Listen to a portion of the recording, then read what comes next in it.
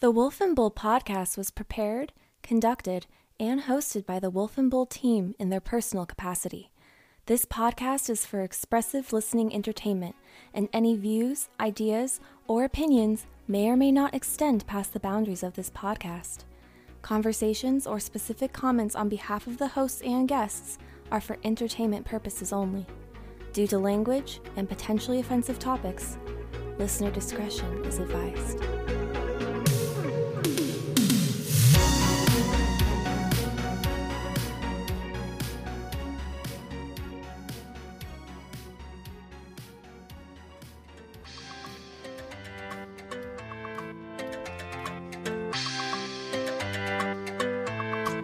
Have you ever felt a lack of love? Oh, yeah. How about emptiness within your soul? I have. Well, my name's Chad Duche. And I'm Poppy. And welcome to Love Continent. Oh my gosh, I'm so happy to be here, guys. On one continent with only 45 contestants, we have 30 men, 15 women. We're the first show since Tequila that welcomes same-sex and polyamorous couples. Oh my gosh, we're so progressive. Brought to you by E! Entertainment and BBC. Tune in to the newest episodes of Love Island, which is not Love Island, this is Love Continent. Continent. Welcome to Love Continent. Sorry, I had way too much to drink. I went from being a surfer bro to Australian for some reason. Not really sure what's going on anymore. That was Unfortunately, terrible. I think you gave away your inspiration That for was Love terrible. Continent. That was terrible. If anyone Absolutely couldn't trash. tell. Which is such a shame because Love Island, first of all, neither one of us have actually watched an episode, which is... I'm throwing my stuff. I see. Oh, are we taking our island gear off? It's such a shame because neither one of us have watched it. And I know you don't particularly care for it until you've been sitting there for 20 minutes and you feel invested. Me, that seems like my bread and butter, that kind of reality show. So I kind of need to get on that. We'll keep riffing because I'm struggling taking my shirt off. Well, So- for real, the idea, I love these reality dating shows. Here's the thing. I am not someone to proclaim they're good. And also, let me clarify. This is a hot tea about me. I have only watched one season of The Bachelor out of the 45 seasons, including, I've never watched a full season of The Bachelorette before. And that season I watched happened to be Peter's season back in 2020. That guy was the worst. Listen, I'm sure Absolute worst. I'm sorry. he's got some nice qualities about him. But I didn't get through the whole thing. Although I was rooting for Madison, who did she win? I don't remember, but I follow her on Instagram now, probably. and she just got engaged. Oh, good for her. So good for her. And so I've only watched one season of that. And I'm not talking about that kind of show. That show takes itself just a little too seriously. No, my favorite reality TV dating shows are the ones that are so bad and so poorly scripted and so embarrassing. I'm talking circa 2006, 2007 Yeah. VH1, Yep. Rock of Love. Again, you brought up Shot of Love with Tequila, Yeah. Daisy of Love, Flavor Flav, all those shows. Flav. I don't know if I can do that. I probably can't do that. Sorry. Oh, well, either way. All Yeah. I know is that most of them were on Hulu in the early days of the pandemic, and Yeah. I watched all of them. Yeah, I know, because I was there. Welcome to the Wolf and Bull podcast. I am overtly sweaty, but I am your host, or one of the hosts, the one and only Cam, a.k.a. The Wolf. And I have my beautiful wife, resident guest, Baewolf, on the podcast Hello. with us, sitting across from me. Today's a wonderful day. You want to know why? Because it is a Wolfpack adventure that is connected to your headphones. It So you is. gotta It's take your okay. We're headphone- just going to okay, leave cool. that Just right find there. Yeah, That's fine. I don't know what that cocaine-induced trauma was that you saw in the beginning. We just had a moment. We were being silly. That music, Some dude. silliness. That music bops, bro. I'm just saying, like, this is. I'm like, not kidding. After this is over, I'm making dinner. You're and I'm gonna turn this watching. music on? No, I'm watching Love Island. Well, I'm gonna get on that and watch an episode.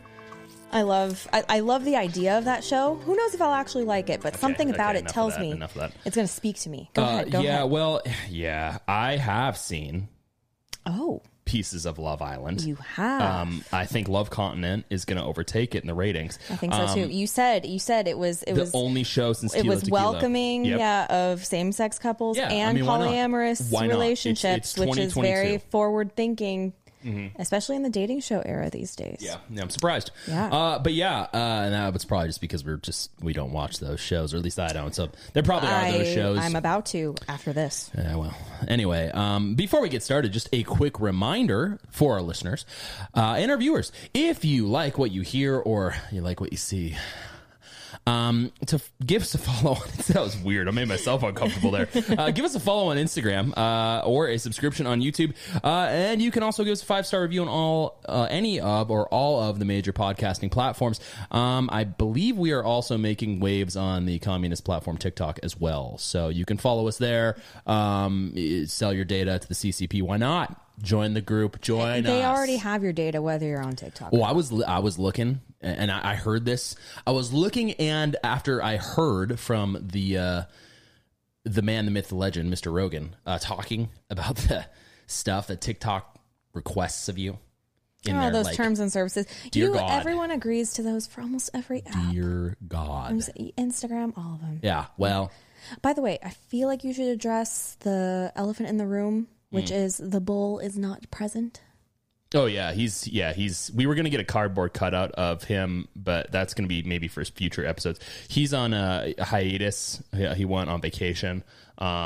He's currently not in the same state as us. Yeah, he's not. Yeah. So we're going to just keep going. We're just doing it without him. Yeah. And I am going to be just as entertaining as the bull is. Oh, I just set the bar pretty high for myself. So you really did. I might not be. I can't make that be like many Poppy. promises. Be like Poppy. No one wants to listen Just to Poppy. be like Poppy. Be Poppy the entire episode. It'd be great. But yeah, how are you? How's everything going? Oh, I'm good. Yeah. Just got back from a great time in San Diego last weekend. Yeah, it was a good time. Our old stomping grounds. We went to a wedding for some of our dear friends, which was wonderful and lovely, and I was super, super excited about it for years now. So that was awesome. I was completely sober the entire time. That's I true. was completely sober. It was not a dry wedding, but you stayed sober because you got a new tattoo. I did get a new tattoo. Yeah. Good job listening to the advice of your artist to not drink at any point in time. Yeah. But I'm doing good. How are you? I'm okay. I got an open wound on my arm, but other than that, I'm doing fine. It's healing relatively well. Not super itchy yet, so there's not a ton of peeling either. So I mean, it's not. I'm happy to have it there. I chose wisely, I think. It's an experience that I'll wait maybe another year and a half to do again. But yeah, no, I'm doing well. I'm doing well. Good. I'm glad to hear. It's just like we're learning how to date all over again. Yeah. So what's your favorite color? Yeah. Oh, geez, I've never thought about it. What's your favorite color? I haven't thought about it either. Wow, we're compatible. We're really getting That's somewhere. wild. Yeah. Do you remember? Okay, so listeners and viewers, I'm sure, are very well aware, yes, that we are married and we have been together for almost 11 years. Yes. Do you remember our first date? Yeah, I do. We went to a coffee shop. Ryan right? Brothers. Yes. Ryan Brothers San Coffee. Marcos, California. Yep. Do you remember what we talked about? That one. I don't. No, so you're not going to get in trouble with me if you don't remember. I don't at all. I remember ordering. I remember what we ordered though. You remember that? I'm pretty sure we got chai tea lattes. Chai tea lattes. That's right. And I was all like, oh wow. We both like the same coffee. We both want the Whoa. same drink. Oh my Chaz gosh. Douche knows coffee, bro. Yeah. Jeez, those were Those were the days. Those were the days. The world was simpler. Yeah, it was simpler, and that does give us a really good segue into what we're going to talk about today. Well, let me go ahead and do the monologue, and then we can introduce that. Sure, let's go for it. You're sitting in your home cubicle typing away, waiting for the day to wrap up. The leftovers you brought from the kitchen have finally entered your digestive system, and you've equivocally determined that the risotto you had with takeout last night was not good 24 hours later. Either way, what's done is done, and you're not feeling too terrible, so you think you might be able to make it to virtual drinks with the team after work. The screen on your holophone lights up and shows a new notification from one of the many dating apps that you have some new potential partners. Ooh. It's 2035 after all, and meeting people organically after the tribal wars of the 2020s has become nearly impossible, since everything about who you appear to be rather than whom you really are is what's important. You've created the perfect profile. Nothing too detailed, but enough information to dissuade any weirdos from finding interest in you if all of your views don't align. Political affiliation, hobbies, quirky statements, and sharp quips. The best possible interpretation of you in almost every possible way. Yet, for some reason, no luck. Ever. Every date you go on ends with apathy and immense criticism of the people you engage with. Everyone has resorted to wearing biosuits equipped with face masks and shaded face shields with the new outbreak of airborne Salma SARS flu Delta 532. And let's just say dating is impossible. You have an automated robo-partner at home, but the experience just isn't the same. What happened to the world? Where did humanity go? How did our distant ancestors find their life mates without the newest dating apps? Wasn't social media and finding people virtually supposed to be the future of love? Yeah. You know, people do have successful relationships after meeting online. Mm-hmm. But I would argue... This is 2035. Oh. Yeah, this is the future. This is the future. Yeah, we're talking. This is we are predicting the future. I'm prepping right now for that new airborne Salma SARS flu Delta 532. That it sounds dangerous. Like an accurate name. Yeah. I can't wait. But today we're talking about dating apps and social media. That's what we're talking about. If you haven't been able to determine that from the monologue or the title or the awkward cocaine induced intro that we did for some reason. Yeah. Both of us completely sober. Is that really qualified as online dating when you go on a reality show? No, it's not. But it's still kind of the byproduct of that. I mean, how long has The Bachelor been around? Do we know? A long Do we know time. how long The Bachelor's been around? A long time. I think since the early 2000s. I'm pretty sure, actually. In fact, I think I might be wrong about this, but I think the first person who won is actually still married to that person. And they have kids. Okay, 2002. So, oh yeah, a long time, 20 years. Well, interestingly enough, we were going to have a show about reality TV, which kind of spawned the idea. And spawned into this. We thought, maybe I should watch all of Love Island first before we go into. We had to about that. Well, we had to do a show that the bull couldn't be on. This one would just be awkward. Us talking about our relationships and making him feel like a third wheel. Oh, I don't want to do that. Poor guy. I mean, he did meet his wife. Online. No. I'm joking. Naturally. But no, this is interesting because you're right. Social media is supposed to be about connecting with people, right? Supposedly.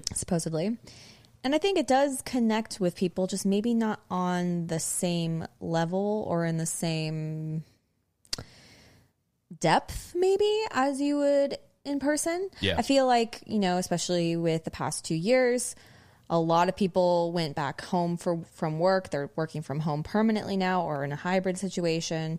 A lot of online school. Think about all the teenagers who were like in high school or freshmen, sophomores in college who were sent home. Yeah. Maybe now who aren't ever going to go back to an in-person setting. I mean, think about you and I. We met in college. The wedding we went to this past weekend, our friends, they met in high school. Mm. Pretty much all of our friends that at least we know who are in relationships have met in person. Yeah. I'm trying to think. Yeah, I think every single one of them. I'm pretty sure every single one of them has. And the only one where they were back online, how they met online, is because they went to high school together and they reconnected online years later. So, well, what's interesting, and I did a lot of research for this, and this I want to be painstakingly clear about this episode for our viewers and our listeners. Everyone here on the Wolf and Bull team, two of us, we are not condemning online dating or dating apps. With that being said, my bias is probably going to be admitted later on. I have personal preferences. Everyone does. This is my show. So I'm going to say what I want. Just to be clear. Okay. Voice your opinions in the comment section. Charles Duché. But my whole point being is I thought it would be really interesting to dive into this because you and I, we didn't meet we met organically, in the most awkward way possible. Organically, as in person, we stumbled upon Well, I each searched other. you on Google. I typed in your name. You did ask me for my Facebook. I did ask you for your Yes, you Facebook, did. because That's how old we are, guys. Well, I'm pretty sure I gave you my. I didn't. We were on I didn't Facebook. give you my number because I just got a new phone. That's why. No, what happened was you asked me for my Facebook. You asked my full name so you could add me on Facebook, and then we talked in Messenger, But and I then we also- got the phone number. I and that's how we also went from didn't there. give you my number at that time because I had a new phone. I didn't know what my number was. It was But the awkward and bottom confusing. line is I was very we nervous. met in person. We met in person. Anyway, yeah. So I thought this would be interesting to dive into, just kind of the online dating sphere. Discuss, where it currently is. There's a lot of data we'll probably touch on, but I want to make this kind of laid back. And a lot of this data is fungible. Well, I'm actually quite interested in this because, like you said, we were, together probably right in the beginning of. Well, I mean, there was like eHarmony and all that stuff, but like the Tinder Those and feel like stuff of old the people. world. I'm sorry. No, Like, no. At the time, you're right. yeah. I always thought of it as for older people, but Like, they had that we were like song- at the very tip of the iceberg of like Tinder and Bumble and What was everything. that? What was that song that played during the eHarmony commercials? This will be Yeah, yep. And then some everlasting dude with love. like white hair Yeah. came in and be like, "Are you single? Like, do you want to meet people?" I think they Yeah. own either Bumble or Hinge. Match Group, probably.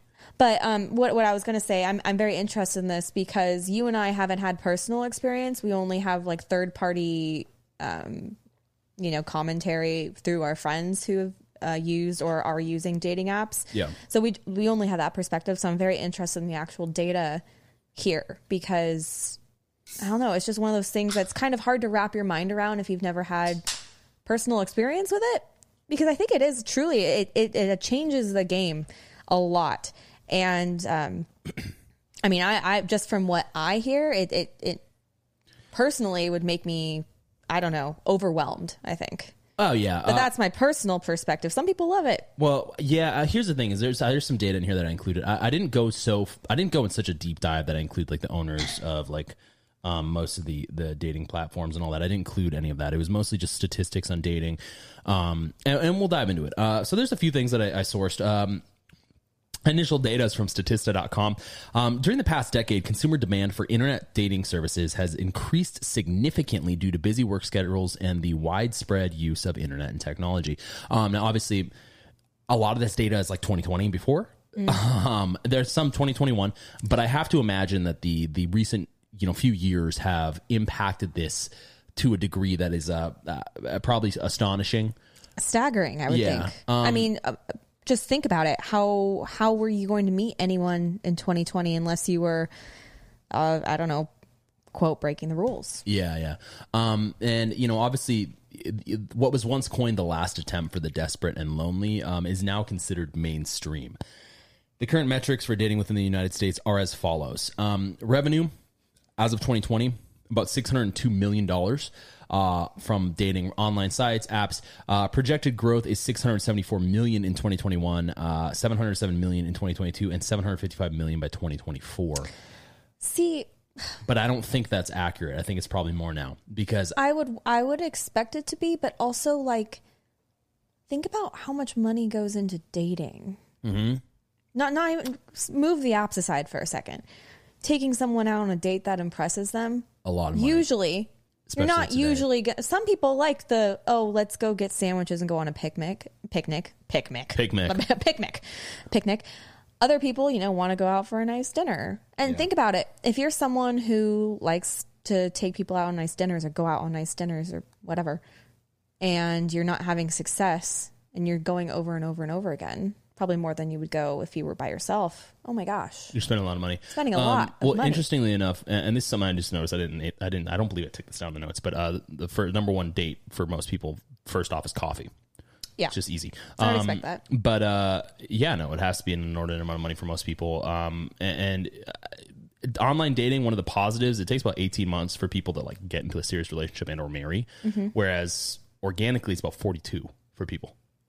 Interesting. Yeah. So like 3.5 years or more than that, a little more. Wow. Well, averages. Now, granted, I'm sure this data is fungible. I'm But sure I people wonder manipulate if that's because a lot of people who meet, quote, organically or not Knew online each are other meeting beforehand. when they're younger. it. Yeah, through friends. And so they're meeting when they're like teenagers. not necessarily. Or very young adults? I think it's, they're meeting as young adults. And we're going to go through the metrics of relationships and age of marriage and all that. But yeah, I think that's an interesting metric for me. I don't know whether that's positive or negative. But I just thought it was interesting. Yeah. Now, the number of online dating users is about 44.2 million as of 2020, estimated to be about 53.3 million by 2025. I'm sure that the numbers there may not be 100% accurate just because of the pandemic and all that nonsense. And how many people are using... I don't know how easy it is to do on like the three main ones I think of. I'm sure we'll talk about them are Tinder, Hinge, and Bumble, but I'm sure there's like, how many people are catfishing? How many fake accounts are there? Exactly. I mean, that's the question that everyone probably figured out in a roundabout way with Twitter. Sure. So I'm sure the same goes for all those. And then obviously, on the end of U.S. smartphone dating users, there's about 26.6 million as of 2019, estimated to be 25.7 million as of 2023. I'm not sure why it would drop. So that's different than online dating. The smartphone dating app, that means it's actually an app, not an online like... It's comprised. Okay, so it's part of it. So the 25.7 million is a part of the 44.2 million. Okay. Now, in 2021, Tinder currently held the highest number of downloads, which is about 1.146 million, followed by Bumble, which is about 564,000. Hinge, which is about 393,000. Badoo, which is around 200,000. Match is 125,000, and so on. Where's the stats on Christian Mingle? Oh, yeah. Christian Mingle. Or Farmers. I haven't even heard of some of these. Like Coffee Meets Bagel. That's a weird... I don't know. I've never heard of that either. That's a weird name. I just remember, quick side note. Remember, you might, years ago, we were visiting my family in Kansas. And we were watching TV. Farmers Only. Farmers Only. Is that what it's called? There was a commercial on the TV for a local... Kansas oriented, but it was like a local commercials, the ones where it's like obviously made by a budgeted We were watching team. Joey Chestnut gobble hot dogs. It was on the 4th of July. Yeah. And man, that guy can gobble some dogs. I remember this commercial, and it was Farmers Only. I guess that's what it's called. It was a dating app. Yeah. Specifically for farmers. And I was like, I guess that's nice and niche. If you're really someone who's like, I have to date. Well, or I know there's like on a larger scale, Grindr, right? That's for gay men, right? Yeah. Okay, so I'm just thinking if you have like a very specific thing you're looking to date. I think the niches are a little bit different there. Farmer versus how many farmers are there really?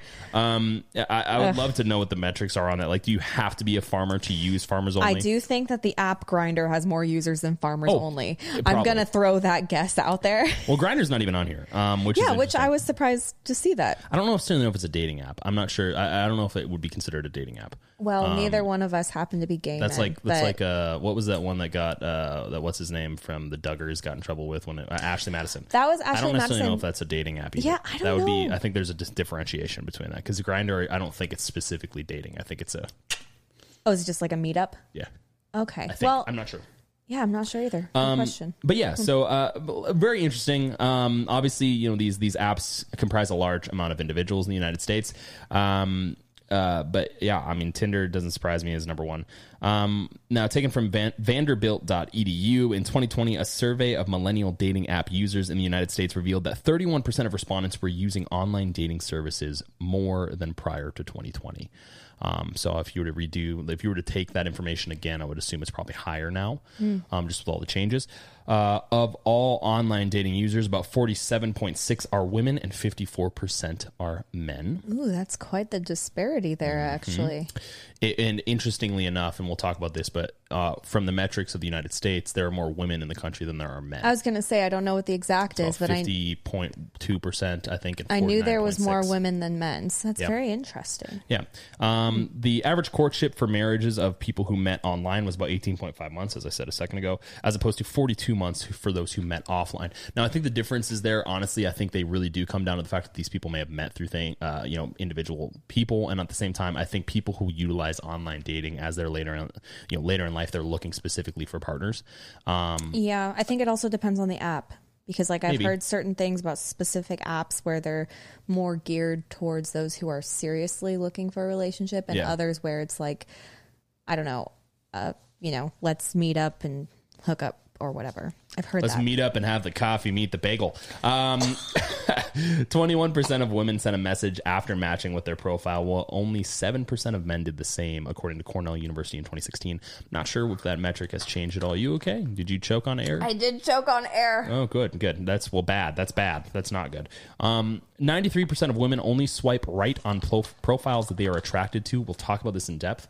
I think that is interesting. Only 93%. Sorry, I've got water all over my face. 33% of men said they casually like most profiles, even when they are not attracted, also according to Cornell. And only 53% of women wrote back to men who messaged them first. I don't know if we're talking about this later. You might have. But I know there's like a specific dating app where women are required to actually message the guy first. I did choke on air a second ago. I hate to say that is really bad. Is a bad metric, because most women. I don't know. Only 4% of women, and we'll talk about this. Only 4% of women prefer to do that in the country. Well, if they're on a specific app where they don't have a choice. But I think there are fundamental preferences, right? I think when you're on an app where you don't have a choice, they don't want to be. Usually, don't want to be the person. Well, think about. Who Let me reaches ask out. you. You're a woman. I'm a man. As far as I know. Yeah, no, you're right. Would you prefer to go after a guy? Preferentially, no. Exactly. So obviously there's a disparity. I think actually the actual metric is 16% women prefer to go after men, and only 4% of men prefer that women go after them. Interesting. Yeah. It's on here. We'll get to it. But yeah, while doing my research on dating app and interaction metrics, I found some odd data from datingmetrics.com about dating in person that I think are worth chatting about before we dive into the online side of things. Let's get into it. Now, when women and men meet, there's disparities between, how long they prefer people reach out to them. For women, on the same night, they prefer, only 13% of them prefer that men get in touch with them on the same night. For men, it's 16%. Okay, so equally low numbers. They don't want you to get in touch with them the first night, which I think, honestly, this is just maybe me. I don't care. I think that's so stupid. The whole back and forth texting thing. I think it's at least subconscious thing where it's more alluring, maybe, to have. I don't know. It's hard for me to say. I'm not sure, actually. Well, here's the thing. When I first met you, if I didn't, because we met each other early on in the year in political science class, and then you went on vacation for 2 weeks, and I thought you just left the class, and I was like, okay, well, that hot girl left. Bummer. Then you came back with a different hairstyle, by the way. I did. And I was like, oh, hot girl. I think she's back. Is this a hot girl? I think she's back. Had I have not pursued you out of the classroom, I don't think we'd be married today. Yeah, but here's the thing. When you asked for my Facebook, you did not message me back right away. What actually happened was you asked for my Facebook, you did message me, we had like a 5 or 6 message back and forth, and then you gave me the wrong number. Yeah. I was smooth with it, boys. I was smooth. And you said text me. So I did text you, and it was the wrong number. Well, the moral of the story, Kings, is always look out for yourself. She could have been a serial killer. I gave her the wrong number on purpose. Some poor person. Exactly. Yeah, I put it in your court, and you corrected. So well, either way, all I'm saying is, you didn't chase after me. You didn't chase, quote. You did not follow me out of class the first day, though. No, not at all. At the same time, though. And you didn't even the second time I saw you. It was the third time. Yeah, third time's the charm, obviously. Yeah. But yeah, and it was every Thursday our class was. So there's a little bit of a there was like a 3-week gap. Yeah, there's a 3-week gap. Now, obviously, for men, about 49% of them prefer to get in touch the next day. 46% of women want them to get in touch with them the next day. So similar metrics there. 2 days later, 14% of men, only 30% of women, which is interesting. 10% of men, 3 days later, 6% of women, and then 11% of men, 4 days plus, 5% of women, 4 days plus. So you heard it here first, folks. If you are in the online dating scene, wait. No, this is in person. So if I met you at a bar, this is in-person data. Oh, I'm sorry. Yeah. So this is why I think it's interesting. Now, granted, next day makes sense. I think that's just common. Like if you're out and about, you text someone next day. Next day makes sense. It makes sense that's 46% for women. The thing that's interesting to me is that the numbers go down substantially after that. And I guess the whole purpose of this discussion is to really talk about and dive into, I guess, what's preventing people in a lot of ways from finding potential partners. Obviously, we don't have answers. I'm not a clinical, psychologist. I'm not I'm not a biologist. You're not? I'm not a biologist. Oh, I had no idea. If anyone knows that reference, that changes things. I simply am not a biologist, right? So obviously, you're not a dating coach. I'm not a dating coach. You're not an alpha Chad dating coach. Well, my name's Charles Duche, so I'm an alpha Chad. But honestly, I think there are a lot of things that people put in place due to these type of things that kind of holds them back in some ways. Obviously, that's my innate opinion. I could be completely wrong about all this. But I just thought that was interesting stuff to bring up. Now, 89% of women want to be contacted within the first 48 hours. Only 6% of women think the 3-day rule is okay, which doesn't make a whole lot of sense. Well, here's the thing. If it's same day. Well, here's the thing. What are you looking for? I mean, no. Same. You know why same day throws me off a little bit? Because you meet somebody and, it's unlikely it's in the morning, but maybe it's in the morning. If it's same day, in my head, I'm trying to rationalize this. I would think if they text me that night, it's like, or call me that night, it's weirder. Well, they wouldn't call you. They'd text you. My question is like... Yeah, but so it's like, why you text me? Well, if I met you in the morning, say we're both like out in a jog and I meet you at a coffee shop and we get in a conversation, I ask for your number. And then like in the afternoon I say, hey, this is Cam. Great meeting you earlier today. Here's my number if you ever want to chat. I think that's fine. See what I'm saying? However, it would be better, I think, if you let it marinate for a day. I think it's just like a mating ritual. Yeah, but I think it's a socially imposed mating ritual. I think people get that from movies. I don't think that's a legit thing. I do think that there is a part of it that comes from that. I would say it originated entirely but I also think from movies. It also gives you that sense of like anticipation and also a sense of, oh, they are interested because it's the next day. They thought about it, they slept on it, and they're like, oh, yeah, I'm interested in this person. But at the same time, I mean, if I text you my number, if I say, hey, this is Cam, it was great meeting you today, I don't think there's something wrong with that. I think that this is entirely based off of movie interpretation, which is back to my point that we've made with the Bull in other episodes, that people allow fantasy to dictate what they think is reality. I mean, that's true. Everyone wants their Hallmark movie, right? Yeah, but my point being is that if that's a rule created by a producer in Hollywood, it's not really a rule. It's completely made up.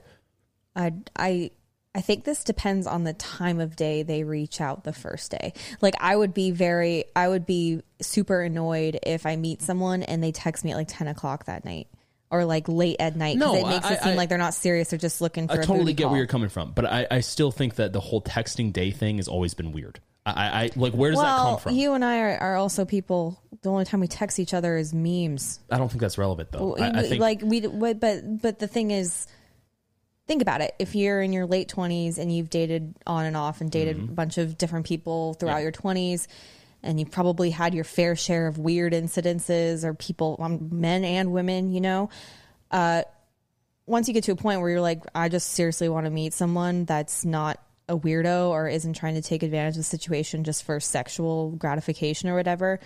Yeah, you're probably not going to like if someone reaches out to you at night. I keep thinking about if someone reaches out to you at night. I think we're talking around each other. I think my question is, what's the purpose of the disparity of time? If it's an hour after I meet you and I send a text, hey, this is my number, great talking to you today, that's not weird. People do that all the time with meeting people. Now, if it's hey, you want to get coffee sometime? Totally understand that that's a little bit different. Okay, that's different. Next day, well, let me finish for a second. Next day makes sense, but my point being is I think people get on these things because they came from a certain place. I specifically remember when we were kids in high school, this being a rule. So my question is, where the hell did the rule come from? Like, did it come from a movie? Did it come from something socially that was based in data? Is there metrics there? Or are we just all living by some sort of made up rule? It might be just, I guess, well, in high school, at least for me, it was always game related. Like it was always playing games with a person. That sounds so effed up, but it's true. Yeah, but that's fine. But where did the game originate? Like, I'm not saying it's a good thing. I don't know. Maybe it's just like a human psychological power struggle. Maybe I don't know. But that's so back to how is that a power struggle? And I know you don't know, and I don't know. Well, I do want to backtrack for a second and say I really do think it has something to do with the anticipation of it. Yeah, but I think that has more to do with seeing the person as opposed to them connecting with you. Because here's the thing. If you're someone who often connects online or through text or whatever, is it just, do you know the difference anymore? I think it's made up. I think I think these metrics that people have, that they have pulled out of nowhere, I think a lot of it's made up. I think it's taken from culture when it comes to like movies and entertainment. I could be wrong. That's just my perspective. But I do think it was interesting. Now, the reason I bring that up is because a lot of these things that you brought up a second ago, people want, their movie, right? They want to feel like they're in a movie, which is very obvious in a lot of ways in American society. Well, everyone wants their fairy tale, whether it's a Disney fairy tale or a Hallmark movie if you're someone who your fairy tale is a weird porn, I don't know, but I don't know what people are into. Touche, and my fairy tale is a weird porn. Listen, that's weird. My fairy tale was always like Cinderella when I was a kid, right? Yeah. So here's the thing with Cinderella is there was that gap in time to when she saw the prince, right? Mm-hmm. So I understand anticipation. I understand that. Text message and introducing yourself, contacting, I don't think that's the same thing. I think that this is just an interesting thing that, maybe Teen Vogue magazine type stuff and entertainment through movies has brought about through some way, shape, or form. Like I've never, ever understood maybe I'd love to find out where like that rule came from, because I feel like it came from a movie. But I feel like that really kind of narrows the gap for a lot of people too. It's like, okay, so the person has to reach out to you within 48 hours or they're not a viable mate? Huh? I think it's just optics. Yeah, but of optics, how interested they are in you and how busy they actually are. So I meet you at a coffee shop. My family dies the next day in a horrible plane crash. I text you 2 weeks later and you don't respond? That's weird. I know. I'm not going to go into the details. That's weird, though. But I know something similar that happened, and the person like jumped down their throat, and it was for something like that. Well, but here's the thing. The reason that's weird is because not only does that pigeonhole you, it pigeonholes the other person. Because if the person really likes you, they'll find you at some other point. I mean, like this whole X amount of days thing is nonsense. Because it's like, okay, well, if someone doesn't reach out to you the next day to go on a date, maybe it wasn't the right time. I mean, you're putting yourself in a box. Well, it's also you have to consider people's schedules, right? I mean, think about how often you don't text your friends back. I often don't. Sometimes I won't even they'll text me and I'll look at it and I'll be in the middle of something. I'll be cooking or whatever. And I'll be like, oh, I'll get back to it. I forget. And then like 3 days later, I think of something I need to send to them. And then I realize I never answered their question or never responded to what they said. So interesting here. And this is what's interesting to me is men's statistics start at 16% and they end at 11%. So it goes 16, 49, 14, 10, 11 from 1 day to 4 days plus. Mm-hmm. Women go 13, 46, 30%, 6, 5. So at almost every metric outside of the second day, they are slightly less than men. Men are pretty spread out, right? Well, like obviously next day is the largest, but then the other 4 are pretty even. Mm-hmm. And women drop by half. So what's interesting there is I think, as you were saying, there's that desire to, like whether someone's interested. But again, I feel like this is detrimental for a lot of people. Would this have something to do with, now this is just something that came to the top of my head. Men are usually expected to get in touch first, right? Could the extra days be plucking up the courage to reach out? No. You don't think so? No, I don't. I think if someone has the and specifically on the men's side, I'm going to say balls to reach out to you and get your number, I think that they're willing to reach out to you at any time. I think the problem is that there's this perception that if I reach out to you 2 days later, it's the perfect time to reach out to you. But if I reach out to you 2 weeks later, it's not. It's like, okay, Why is the time that I reach out to you or you reach out to me predicated off of an amount of days and we don't know each other? So I could forget that I met you and then be like, oh, wait a second, that chick was really cute and really cool to talk to. That's still positive. You still have an opportunity there. So that's just, I thought was interesting. Well, I also think it's interesting because, okay, sure. I think you're cute. I met you at the grocery store the other day, got your number. Work's been crazy. That was Monday night. It's now Friday. Mm-hmm. You free to grab coffee tomorrow morning. It's you guys don't know each other, mm-hmm. right? First impressions are everything. Okay, well, here's the thing. I see, even as a married woman, handsome men all the time. How dare you? You see beautiful women all the time. I don't. Do they make this huge mark with you when you have a brief conversation with someone? I think that's a very rare case. Usually it's just like, wow, spark of interest, but we all have lives. Well, that's why, I mean, that's the position I take when people have these grandiose statements of love at weddings. I think that's fine for them to have. but it's a white lie type thing for me. You can say I think what it's you need to say. I think it happens sometimes, but it's extremely rare. Love at first sight, I don't think happens at all. I think you can't love someone unless you know someone. I mean, infatuation. Yeah, but I would say. Yeah, attraction. Very rarely do you become infatuated with someone in 5 minutes. Okay. Yeah. Well, anyway, I just think it's interesting. But women actually lose interest in men, or will lose interest in men after 5 days if men don't get in touch. Apparently, 21% of men are blowing their chances by waiting more than 3 days, which I still think is a metric that's fungible and stupid. Well, also, women usually have many more suitors than men do. So if you are waiting plus 5 days or whatever, maybe she's not interested anymore because someone else already reached out to her that she's into now. But I think it's also a matter of quality, right? Because if I sit down with you and I think that you're a quality mate, I'll reach out to you at any given time. It doesn't matter. Like this whole, I think this biding time thing, I'm not saying you shouldn't be, early bird gets the worm. I get it.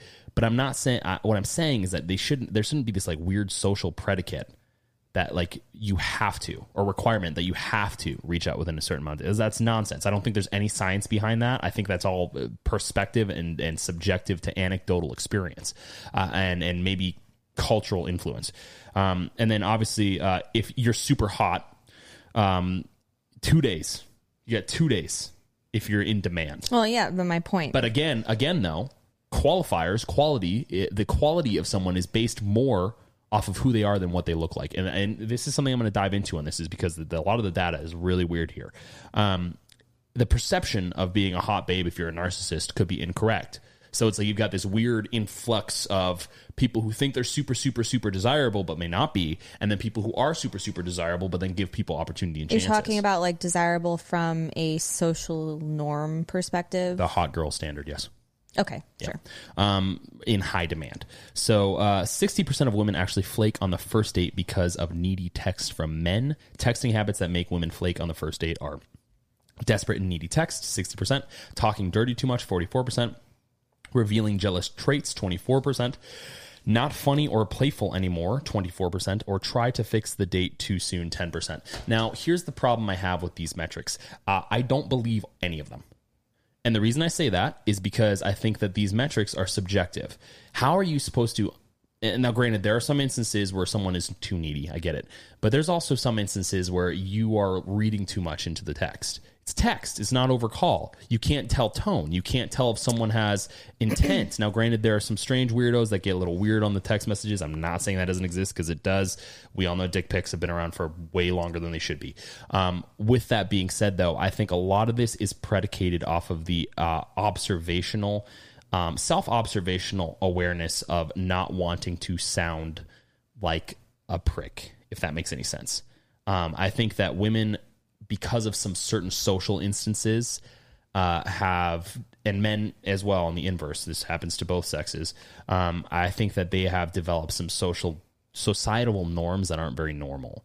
Like if I'm texting you and having a conversation with you throughout the day, and you interpret that as being needy, you're assuming. Well, yeah, but I don't necessarily think of that as... I agree with you that they're like, it's just however you would interpret these. But I would not consider, if I'm having a conversation back and forth, I wouldn't consider that needy and desperate.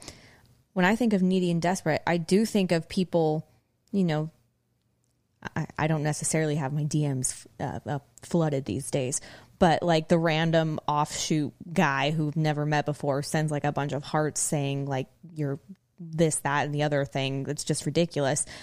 That's the kind of desperate and needy text, I think, because from the friends who've showed me the things they get, I can see that. Well, my point usually being, it starts off like that. So there's so if it starts out off that way, then there wouldn't be a date. So my point being, 60% flake on the first date. So here's the thing. The reason I don't think that metric is accurate is because, one, there's more women in the country than men, which means that they're, they have more opportunity in that instance. Not necessarily, they have less opportunity, but there's less women on social media and dating platforms than there are men, so they have more opportunity for dates. So I think what actually happens is they're suffering from maybe too much opportunity. Too many choices?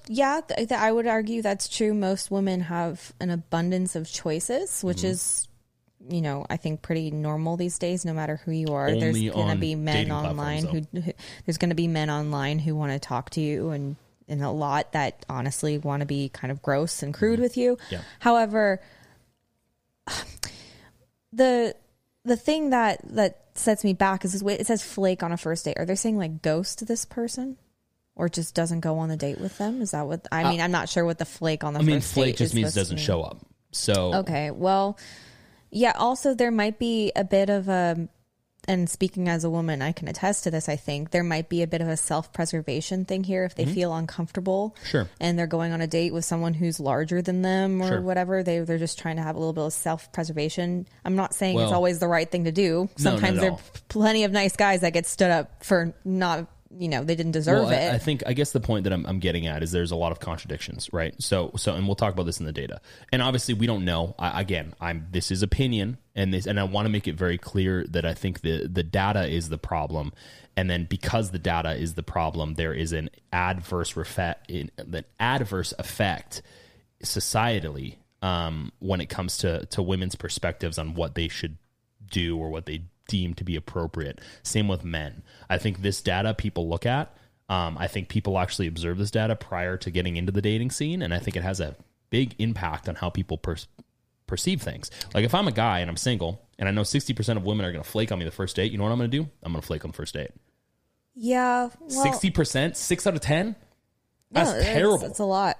And those are the ones who, you match with or you're talking to, right? And that have agreed to go on the date with you. So it's not a matter of, I get your self-preservation thing.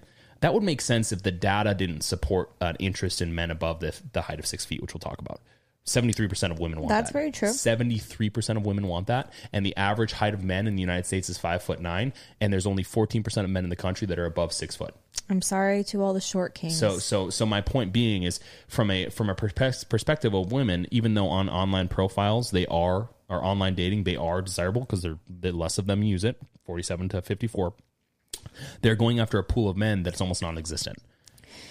Yeah, I'm just thinking at this at the perspective is, say for whatever reason, God, I hope not, very happily married, I have this opportunity to go on a dating app one day. Ugh. I really don't want to, but I'm just trying to think from that perspective because I don't have any personal experience myself. So I would be mostly concerned personally with my safety. Yeah. So if I'm looking at this data from that perspective, that's what my initial thought is. Sure. Like someone made me uncomfortable with how they were texting. I guess the reason how I interpreted something, but that would make me uncomfortable enough, yes, to not go. Well, the reason I say this is because that's not reflected in that metric. Maybe they didn't have it. No, I know. That's just what I can, I don't know, assume. Right. And now, on average, there are 1.4 men chasing every one woman, which is interesting. There are less men in the country, which would make sense. There's an ample pool of women. At the same time, men are also hardwired in a lot of ways to have that mentality, especially at a younger age. So that makes a lot of sense. 2.6 men chasing women who go out twice a week. So it means they're meeting them at bars or restaurants or doing activities. Mm-hmm. 4 men chase every one hot babe. So every hot babe has a 4-to-1 ratio. So if you see a hot girl, you can assume there's at least 4 guys who are interested in actively pursuing her. Yeah. Okay. Now, the top 7 reasons why women reject men include, and I believe this is when you're out and about, just to clarify. 1, they had a poor conversation. 2, the guy's too drunk. 3 is too full on, so too interested.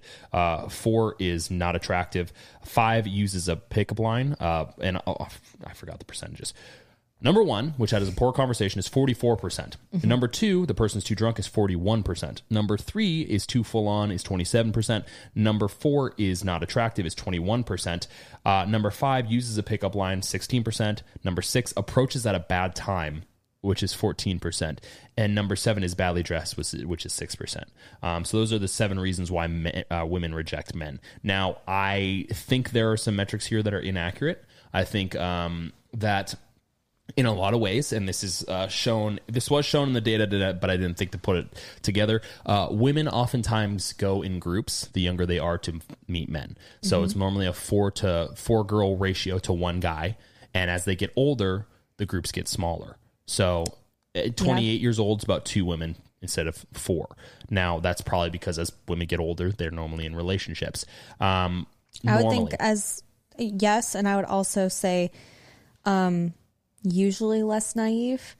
Yeah. And so less likely to go, because I think there's a lot of, like I said, self-preservation there when you're younger. So you have bigger in numbers, go to the bathroom with a group, you don't go alone with a guy. I understand. And as you get older, usually women are more likely to carry weapons in their purse or pepper spray or whatever. They're more likely to reject someone even in an uncomfortable situation.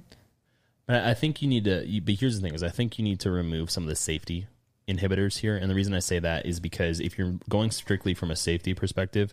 Am I looking at this too practically? You're looking at this impractically, in my opinion. Because if you go from a safety perspective, you're living in a world of total fear. Why would you go out in the first place to meet anyone?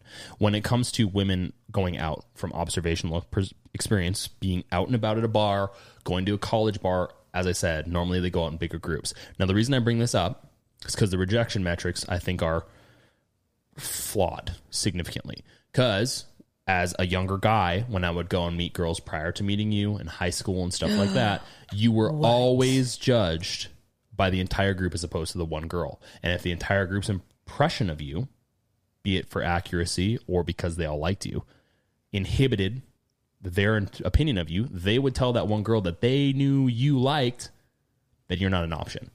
And the reason I say this is because often, from my experience, and this could be wrong, I could be totally out in left field But here. why? Well, go ahead. I think there's more competition amongst women than there is amongst men when it comes to mates.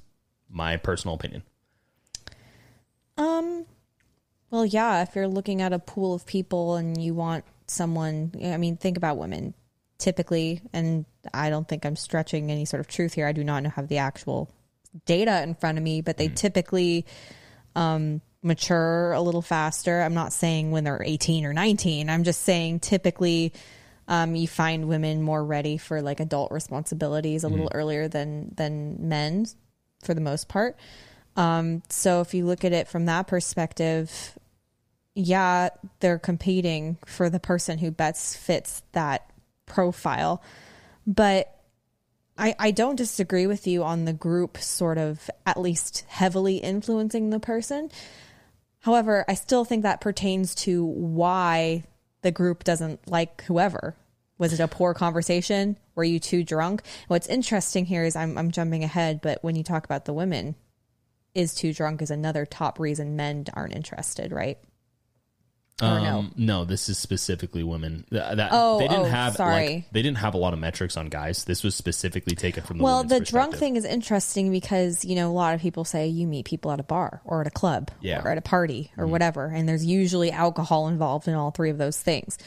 And it's interesting that is too drunk is a reason most people get turned down. So it's like, you're really playing a game with alcohol here. You can easily push the limits, it looks like. Well, I think that the reason I say that is because you said there's heavy influence, and I think that heavy influence, whereas it's, I guess we could use me for a good example.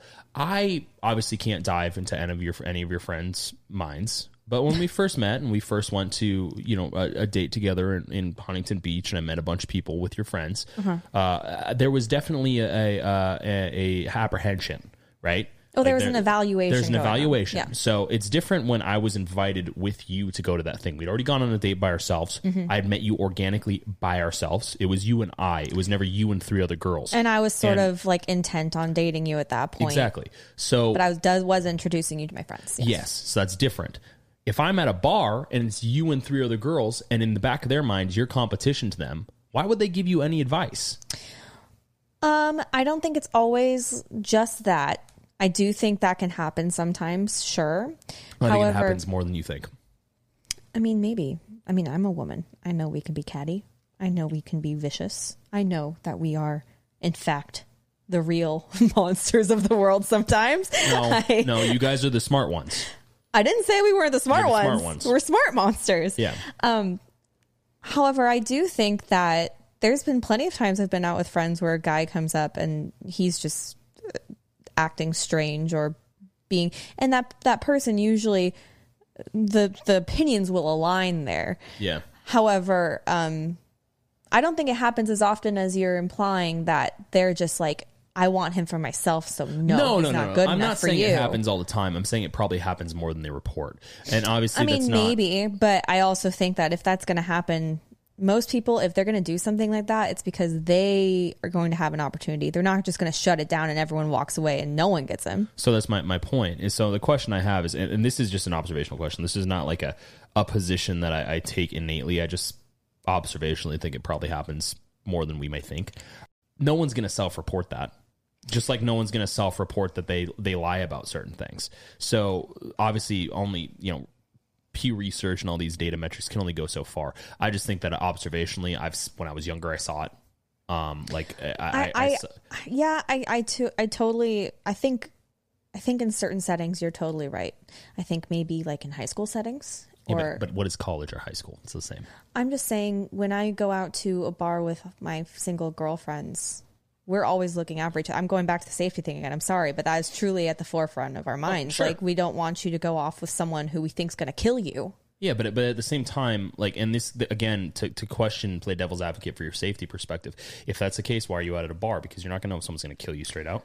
I mean, okay, if you take that perspective, why do you buckle up and drive a car? You could crash. That's different. The seatbelt, you're operating the car, right? Then why do you get in an Uber?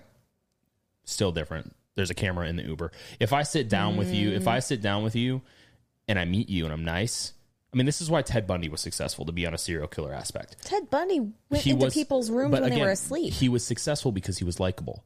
People never suspected him. So if we were to talk about that, I don't necessarily... I get your safety thing, and I think it's viable. I just don't think that every single woman is thinking about that at all points of time. Because if they were thinking about that, then every single guy is subject to scrutiny that is beyond measure. I don't think that's reasonable. If that were the case, why would men or women ever have sex together after going to the bar? It's very common. So it's common. So my whole point is, if that's the case, then why would that happen? How do you determine whether someone's a creep or not? By 15 minutes of interaction, you don't. It might not be thought of as much as I think about it, but I'm also coming from a perspective of where I've been with the same guy since I was 17 years old. Who's that? I don't know. Yeah. Not you. Way to make it weird, by the way. She was turning 18 in like a month. I didn't freaking know. Was 19. All I meant by that was we were freshmen in college. We were both in college. Jeez. We met. Never mind. Way to make it weird. You made it weird. Welcome to the Wolf and Bull podcast. Weird. This is weird now. Anyway, I don't know. I'm a little bit more. I'm a little bit more skeptical of what we're talking about, but still, it's interesting. It would be interesting to know if that were true or not. 81% of women don't reject men immediately. They give them a chance first. So about 20% of women will reject you early on. I think that, which is interesting. Yeah, but I've talked to you about this before off podcasts, but I'll just bring it up now too. I think women are more likely to look past maybe physical attributes that don't meet their standard if the conversation's good. You know what I mean? I know you mentioned like the 6 foot thing. Yeah, no. We'll talk about that. We'll talk about that. Like, I think that if you meet someone in person and you've always wanted like this 6 foot plus dude, whatever, and this guy shows up and he's, like whatever, 5'7", and he's like really, really engaging and charismatic and you guys are getting along. I think women are more likely to toss that out and be like, oh, I'm definitely going to give this guy a chance. That is true. That's reflected by data. Men are, between the two sexes, or however you want to take it, multiple sexes or whatever viewpoint you have, men are much more interested in physicality. Women are less vain in that aspect, maybe more vain on their own personal perspective, which I don't know how that measures up. Excuse me. I think guys are less like to. Guys are less likely to. Sorry, alcohol. I'm drinking alcohol for a reason, guys. I think guys are less likely to compromise in some ways. I think women are more likely to compromise because the values are different. But when it comes to, would that have something to do with our physiology, like with our? Maybe. There's no difference between us, though, so I'm not sure. Yeah, when it comes to rejection, they didn't really preface this. I have to imagine it has to be out in person because the rest of it was. But my question is, like, what is it based on? Is it like on dating apps? Is it reflected across the board? Like, is this in person and online? That metric is probably different, but it wasn't reflected in this data specifically from Statista, so I wasn't too sure. One thing I will say is that online dating the apps and the profiles is very similar to gambling addiction. I mean, the game itself is to find new people, and the companies don't want you to find somebody. They want you to continue using the platform. That's what I'm thinking. I'm look, how much money, you said earlier, how much money these apps make? A lot of money. It's the same thing. So it's the same conundrum you get with basically any industry, right? That makes a huge amount of money. I mean, you could wade into these waters with anything from, pharmaceuticals to makeup to skincare to blah, blah, blah. Insurance doesn't want you to use the insurance. Right. Yeah. So you need some success. But how much success do you need? Because once the success is there, your product is no longer needed. It's why people get into industries like granola bars, because you're just going to keep eating them. You know what? Until you die, you're going to eat. Why would your brain go to I don't know. I'm just saying, so many things. When you find someone that you fall in love with on a dating app, I would hope, going to delete the dating app and not use it anymore and not spend any money on a rose or whatever you have to do these days on those things.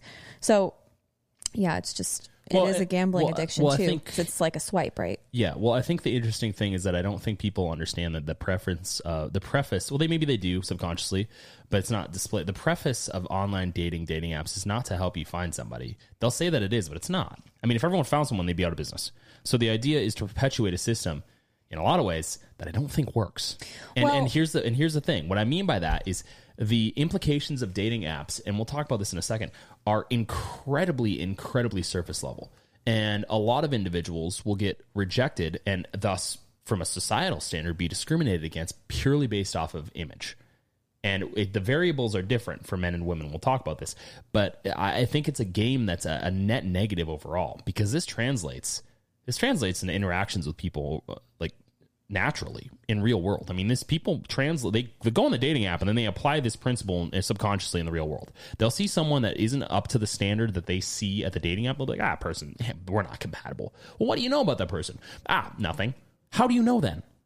And this goes back to what I was talking about with you a second ago with whether, women and men, they give each other opportunities.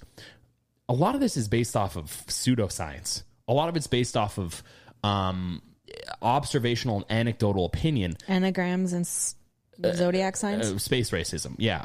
So a lot of this is based off of a lot of things that are kind of nonsense, and there are implications. There are implications to not having a partner from a humanist standpoint. And we're not trending in a direction that's positive for a lot in a lot of ways. But again, I think that it's just interesting, because a lot of these data points are so just surface level, and they're applied. I mean, you can see it. How often? I mean, when was the last time you had a conversation with a stranger that wasn't the most boring? How's it going? Good. Yeah, you get my point. Like there was a time when people had to meet people prior to any of this nonsense. Mm-hmm. I mean, there were conversations to be had with strangers. Yeah, through most of human history. I think generally most people tend to shy away from speaking to strangers for whatever reasons, but it does still happen. But how often does it, again, I haven't been on the dating scene, so I don't know, but how often does someone ask for your number when you meet in line at the grocery store? Well, again, that's what I'm getting at, is these things have community implications. I mean, not to say that we should just start asking anyone for numbers. I'm not saying that. I'm just merely saying that if you are on a dating app, and your interaction with someone on the dating app is purely based off of visual experience and curated responses that they took time to curate so it didn't sound weird. Are you talking about on their profile? Yeah. Oh, okay. Your profile's not accurate. It's like with MySpace. Nothing on MySpace was accurate. You're aging us now. I mean, well, it's a Facebook, Instagram. None of it's accurate in any way. People are like, it's hilarious. You definitely put your best foot forward. It's your best foot or a foot that doesn't exist. And the reason I say this is because I think people read these metrics. If I'm a 5'9" guy, you think I'm going to be telling people my height? No, you're going to say you're 5'10".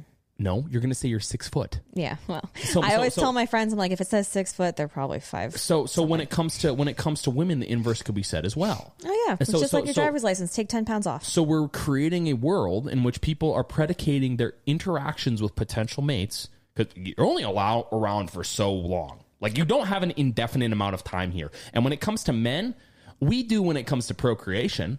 I can go until I'm like 95. I'll be fine. No, you can go till the day you die. Yeah, women, they can't. So we're creating this weird circle in society in which there are people that are interested in being in relationships with people, but only predicated off of measures that are completely and totally fabricated and superficial, that then are not giving themselves the opportunity to meet someone because something on someone's profile said something that they didn't agree with. And then the visual aspect of the profile isn't curated to the standards that they've been told that they should like. And then finally, when it gets to the point of going on a date, their opportunity to meet a mate, 60% of them flake because of safety or because the texts were too needy based off interpretation. Men don't show up because they realize, well, they have all the power in the situation if they're an attractive guy, because they're a dwindling number when it comes to social media and online dating. Women, inversely, hot babes have all the power. So there's an even lesser chance of those individuals meeting someone who's up to their standards, because their standards are so unbelievably unrealistic that they can't meet anyone anyway. If you're a woman whose standards are 6 foot and above for guys, if only 53% of men in the country are on social media and only 14% of men in the country are 6 foot and above, you have to imagine the number of that 53% is like 3%, something ridiculous like that. It is like the golden egg. So if you're putting yourself into a dating app, well, here's the thing: women they prefer that, and we'll get into this in a second. I don't want to get too off the board. They prefer that, but the data is weird. It's like it's contradictory. But yeah, I mean, I think all of this is visual, and the idea is to get you to keep using the app more and more. It's to convince you that the perfect person in your mind exists in real life. They don't. I hate to say that. They don't. Are you saying I'm not perfect? No, I'm saying no. Well, yes, I'm actually, kidding. you're not perfect. I'm joking. What have I done? No, my point being is there were things about you that I absolutely love, and I still love, and I loved when I met you, and I will love till the end of my life. Tread lightly. But there are also things that I didn't know about you when I met you that didn't really matter. But to some people, they do. But they were disappointing. No. Stop. You're not going to win this, pal. So I think, in my opinion, if you're not considered conventionally or unconventionally beautiful by social standards, social media and dating is fixed against you. Dating apps introduce a litany of problems that are automatically discriminatory. I mean, we're talking about the height. We're talking about the visual aspect of it. I mean, I was reading something online that says that you should have other people pick your photo. Yeah, well, I mean, I have my friends will send me photos and say, "Should I put this on my?" I agree, app? but I'm saying that this whole thing is based purely off of a thing that is not accurate. If you pick a photo of me that's from 5 years ago, the age is not going to be there. Well, think about how easy it is to edit photos. I mean, it is. It's truly very simple. So all this is predicated off of nonsense. I mean, people don't always use edited photos further. They don't.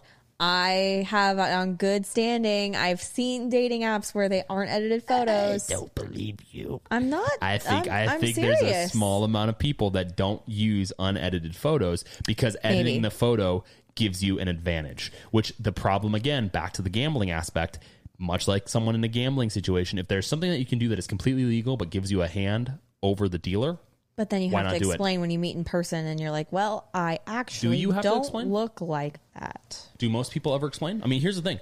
If 6 out of 10 people on the women aspect, if I'm a guy, if 6 out of 10 of them are going to flake, I don't have to explain much of anything because I'm just going to expect them not to show up. Right? Okay. So it's an interesting, again, this is not me criticizing. This is me just pointing out very interesting conundrums here that aren't really pointing to a good light for the dating scene. Because a lot of these outside factors are influencing why people are making the decisions that they're making, lest they don't find the perfect person. So it's just interesting. But photos, as I said, have to be curated to generate interest. A recent study from the Smithsonian Magazine featured about 300 heterosexual volunteers featured interesting data from researchers that found that men and women place very different levels of trust in an attractive profile picture. Men saw photos of beautiful women, enhanced lighting, etc., and rated them to be hotter but less trustworthy than regular pics of the same people. On the inverse, women who were shown enhanced photos of men said they seemed to be more attractive and more trustworthy than the unenhanced version, which again points to my point of making this weird box, because it's like, okay, so if you're not a good-looking guy, then you're not seen as trustworthy. to the opposite sex. But if you're a really good looking woman who has enhanced photos, men, I wouldn't be able to tell you. I see a photo of a woman, I say, oh, it's a photo of a woman. Maybe I'm just old. But men see attractive, super uber attractive women as less trustworthy. So there's this kind of diverging situation here where it's like, how do you ever expect to meet somebody if based off of someone's photo, you determine them to be trustworthy or not? I wonder what they mean by enhanced lighting, like a professional photograph, or are they talking about like heavily edited, like Photoshop? Just edited. I don't think they even meant heavily. I just mean edited comparatively. So lighting difference, brightening teeth, all that jazz. Maybe, well... Which is interesting. What's interesting to me is women seem to pay, based on this study, women seem to place their faith in attractiveness of males, displaying a hopefulness aspect, whereas men seem to take, and I quote from the study, a more realistic approach that is straight from the Smithsonian. Like you said earlier, every, quote, hot girl has 4 guys at least chasing her, basically, by statistics.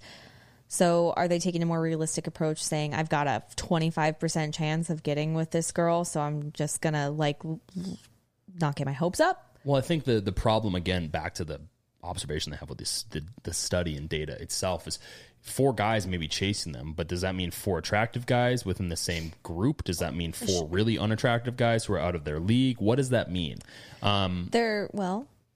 True. Good point. You know, so a lot of and again, I want to make this incredibly clear that men, like, and I said this a little bit ago, men on average tend to value attractiveness to a higher degree than women do.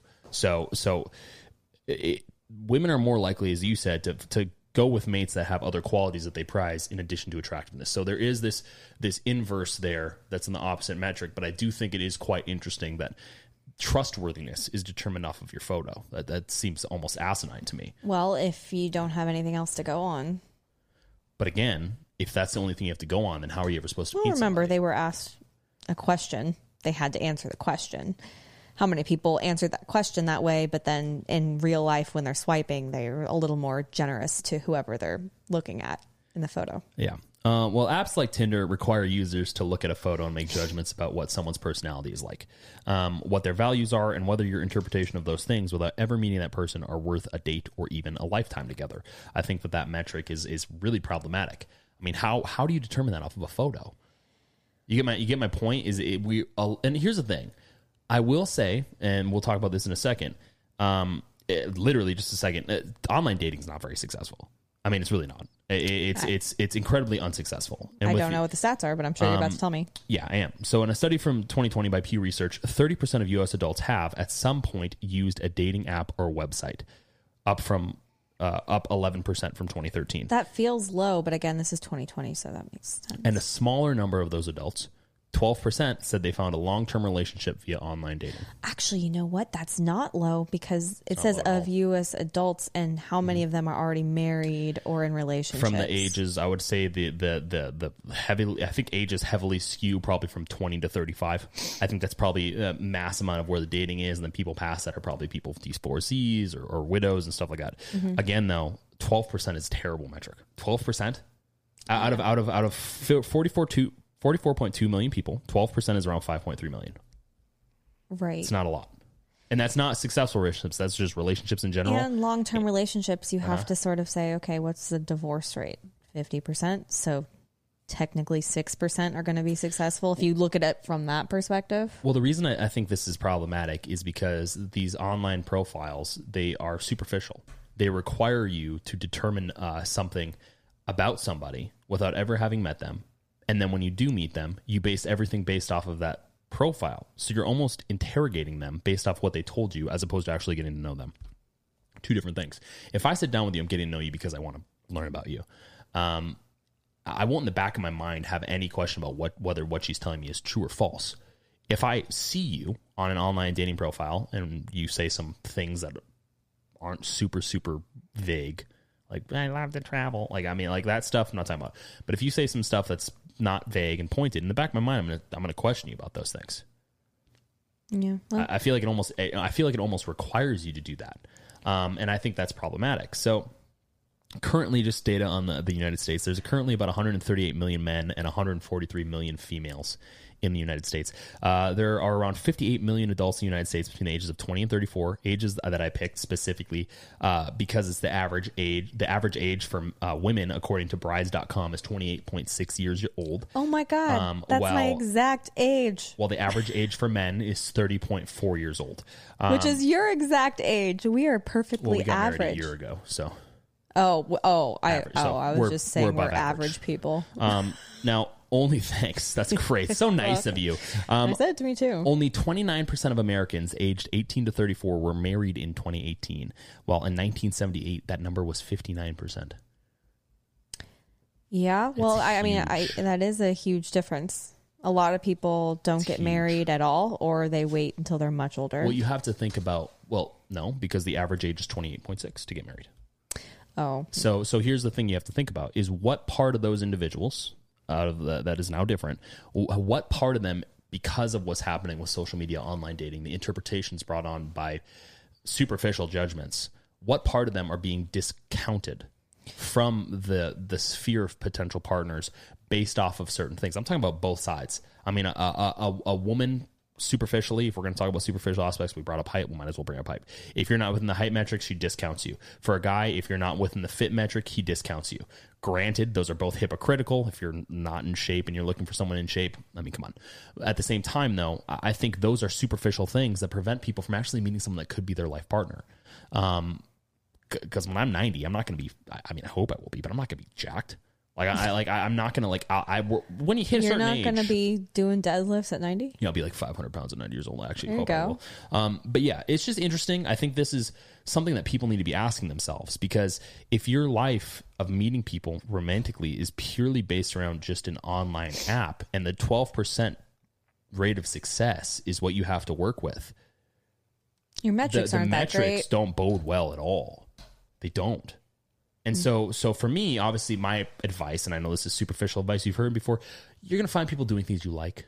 I mean, go out and do new things. Yeah. Go into group settings. I know people say it's hard, but really, if you just put yourself in an uncomfortable situation, there are groups. There's lots of things you can do. And what I mean by it's not hard, it is hard. What I mean by it's not is going out and doing new things is not hard. I mean, you do new things, introduce yourself to new things. It's uncomfortable for sure. That doesn't make it hard. That makes it uncomfortable. Right. There's a difference. I'm not going to come away from doing something.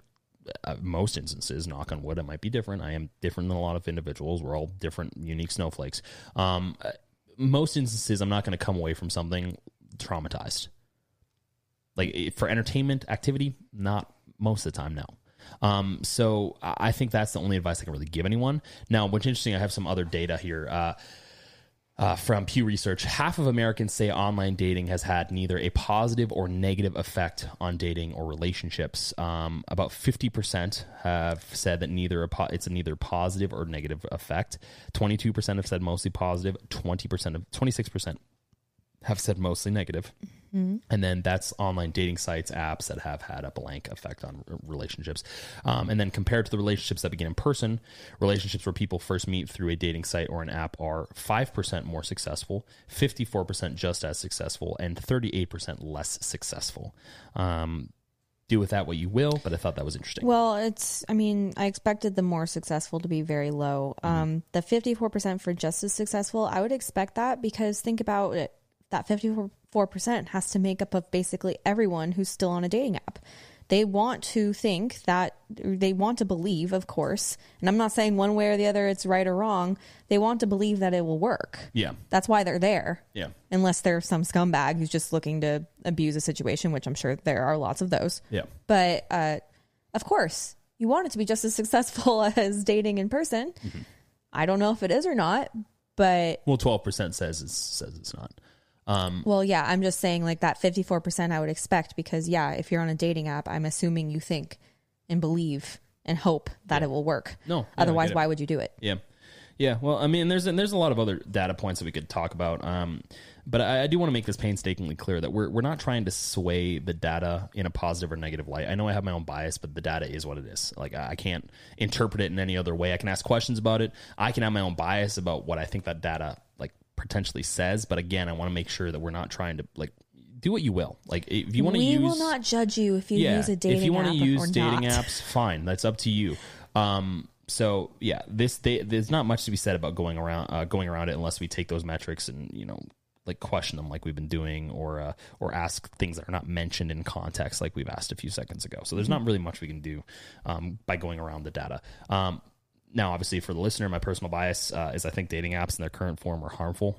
I think they create a more distrustful society. I think they create, and a lot of things do. I think social media generally creates a more distrustful society than meeting people organically. Because a lot of people have interpretations of what they think someone's going to do or say or how they are act, and most of the time we're incorrect. But yeah, that's what I think about dating apps. I think they're more harmful. I think that there's benefit, but I think over time we're going to see a net negative. I think it just depends on how you use these things. They're tools, right? Like, I think of social media, mostly not perfect. I waste a lot of time on social media as well. But if you think of it as a tool, like for example, we moved to a new place. I wanted to make some new friends. I found a group through social media that promotes on social media to go to in person, and I met people there. So in that form, it's the same as dating. It was not exactly the same. Not really. Back up. I just mean that I use social media. In this case, it was just an actual social media platform as a way to meet someone in real life. Dating app is even more tailored to meeting someone in real life. So you would think it would have the same net positive outcome.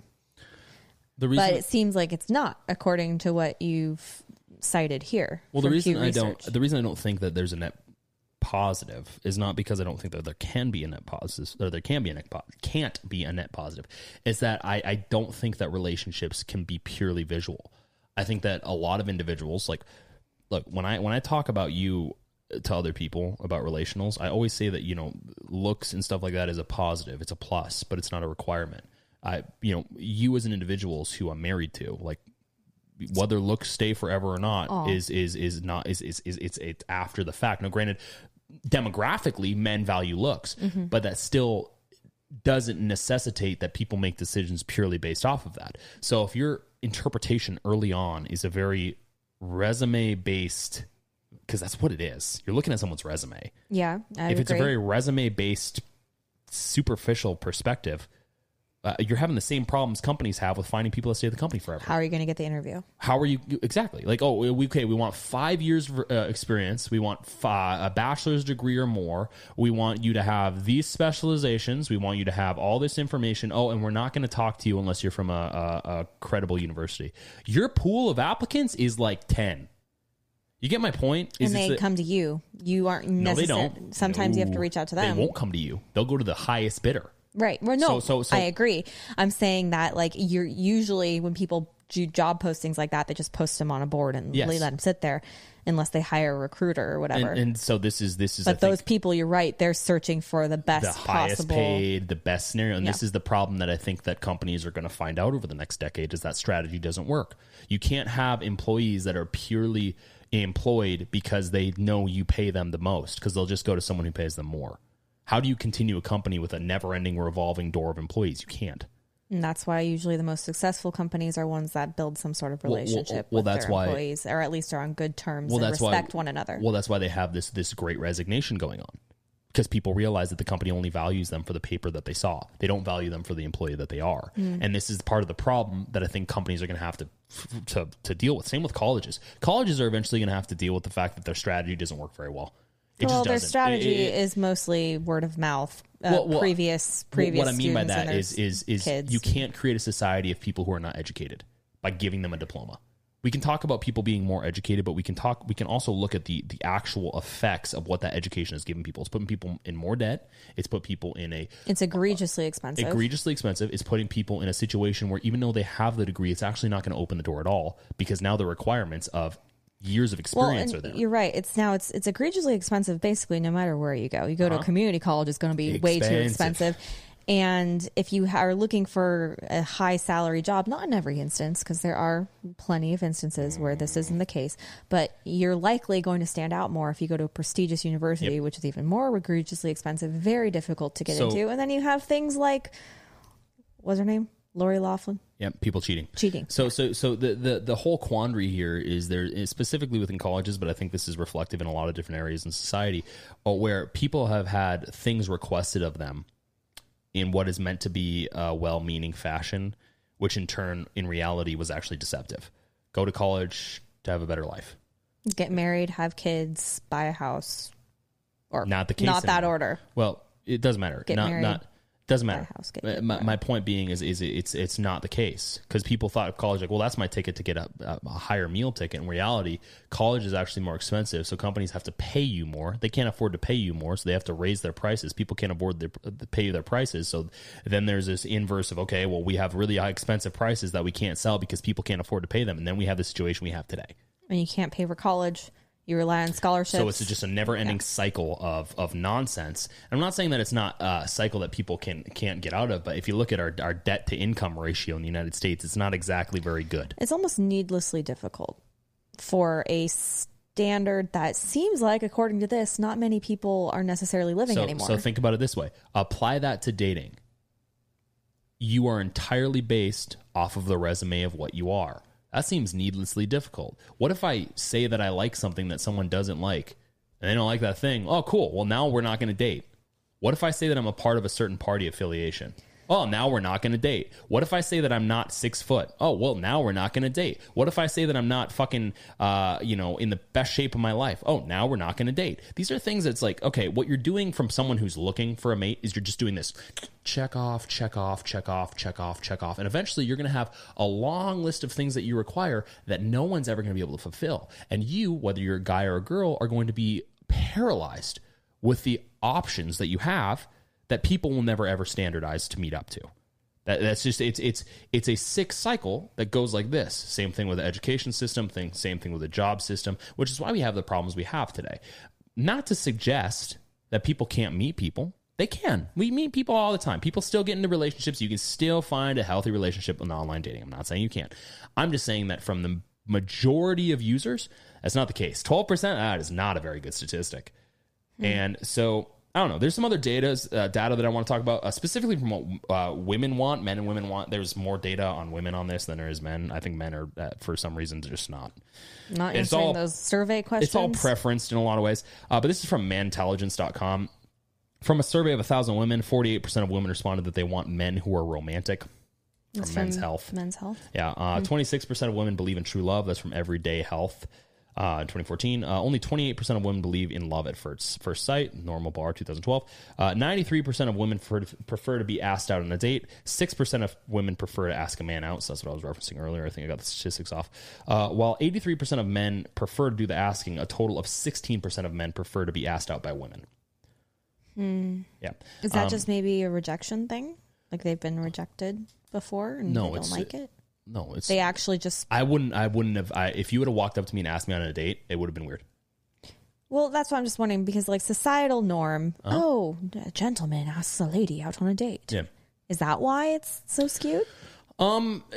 No, I think maybe. I think there's an aspect there, but I also think there's a biological difference. I truly think upstairs is a biological difference of interpretation. I think that men being in a lot of ways the larger of the sexes, I think they prefer to have almost a cultivated protector atmosphere. I mean, that's what I was taught when I was a kid. I was taught to fulfill the manly duties. That's what I'm saying. Like there's a societal norm for the But at the same time, the societal norm is still applicable, right? So if for example, you've got 100 strong in shape men compared to 100 strong in shape women, there's going to be disparities there. They might not all be the same size. They might not all be as strong as each other, but there will be a difference across the board. And there's a preference there. So when it comes to, if I want to be defended by somebody, I would rather be defended by 5 really strong dudes than by 10 cheerleaders.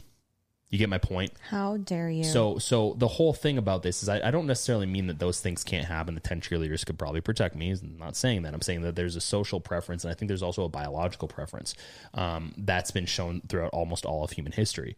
You can talk about, the outliers of scenarios where, there are instances of warrior women or warrior or female leaders in a lot of ways. And Amazonian women. Yeah, and I think those things have their place, and I think those things are possible. I think people tend to to forget, though, that even though in the societies where men are predominantly going out and doing like the hunting and the protecting, women are still tasked with protecting the home, which is the most important thing. So there's become, and we've talked about this, there's this weird competition aspect as of the last 20 years, 30 years, where it's like, the sexes are compatible. We're supposed to be friends. Like, we're supposed to complement each other, whether from a guy to a girl or a girl to a guy, one guy that's a little bit more feminine and the female's more masculine, doesn't matter. Still compatible at the end of the day. And I think this whole competition thing is what gets up and stuck in people's brains. That's why they have this problem with finding mates.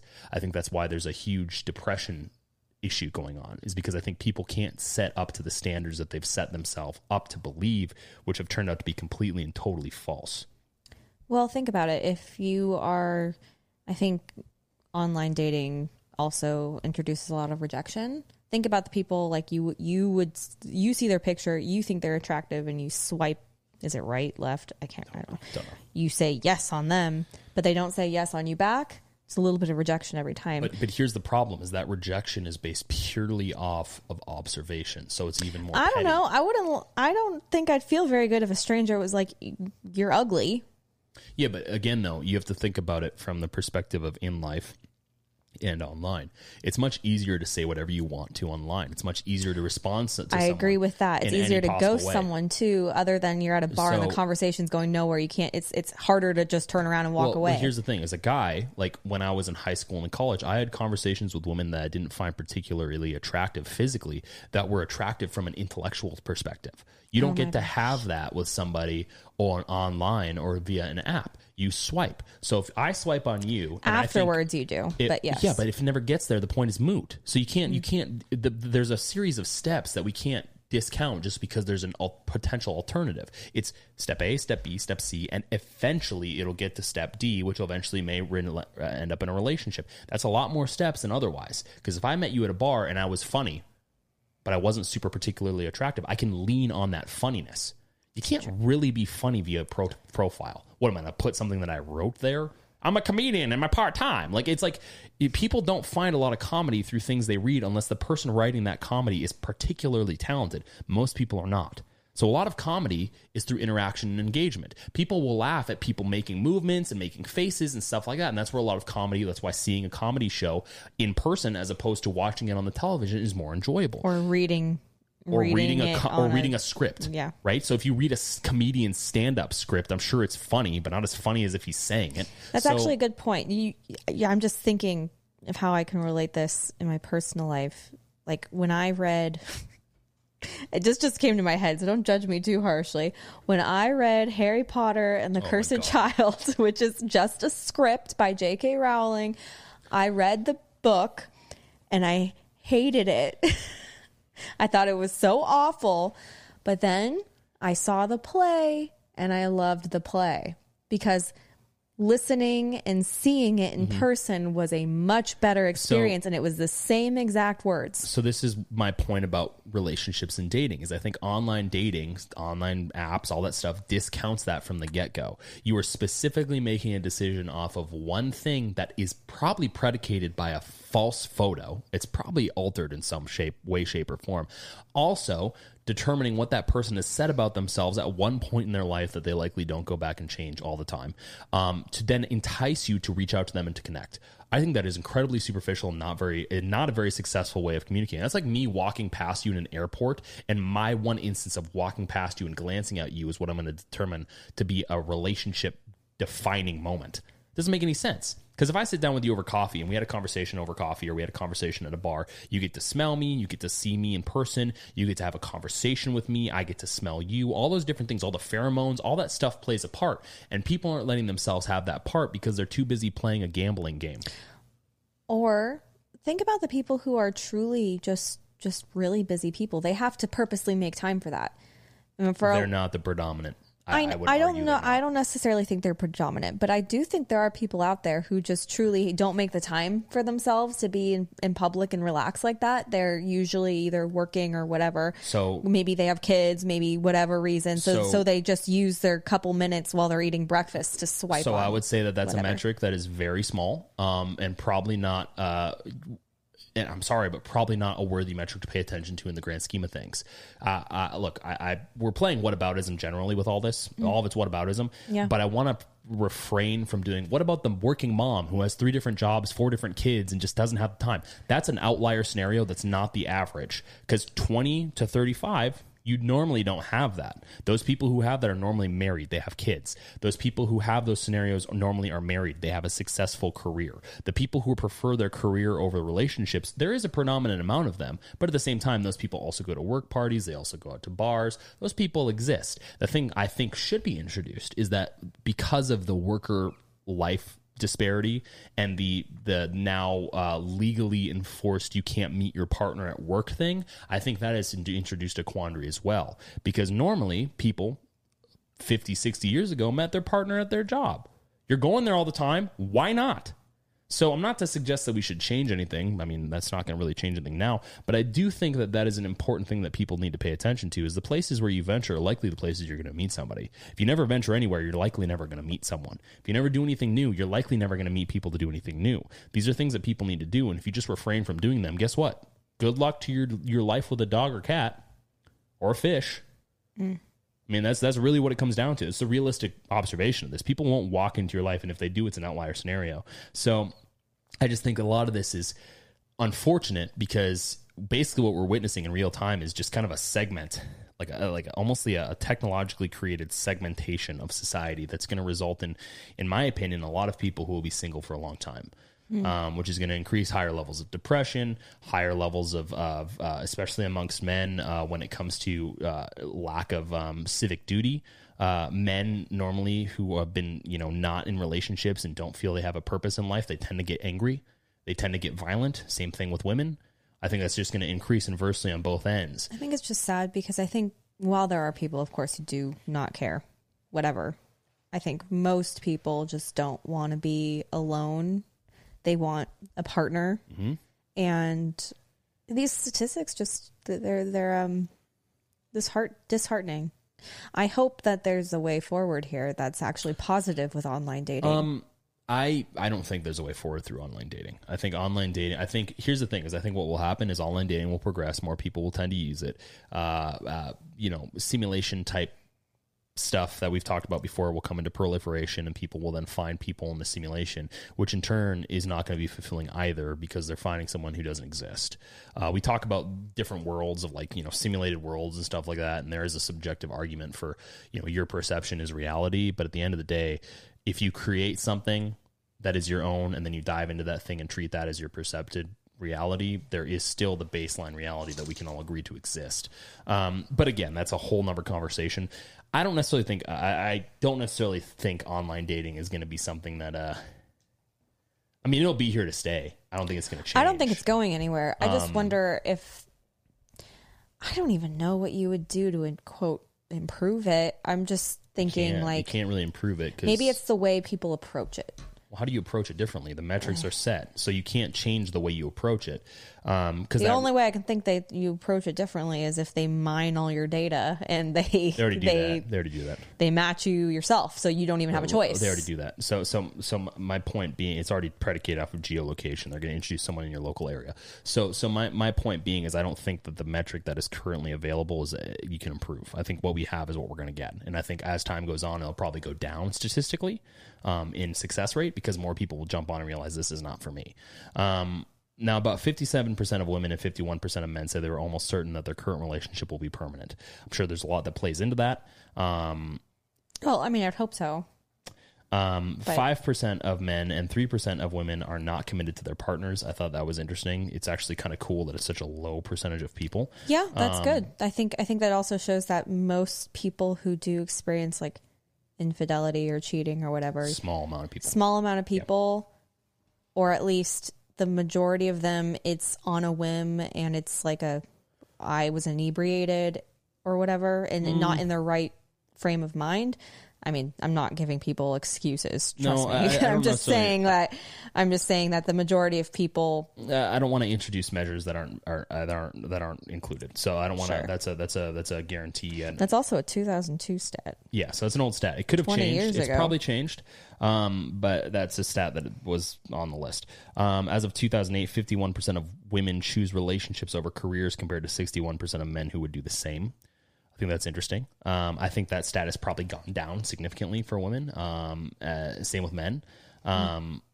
Of 2,000 adults surveyed, this is from 2015, 52% of women want to see good manners, 42% of men want men to ask a lot of questions, 26% want men to pay for their meal, 27% want a man to enjoy his meal, and 17% are fine with being a little drunk. I thought that was just an interesting thing from TGI Fridays. Didn't know they kept metrics like that.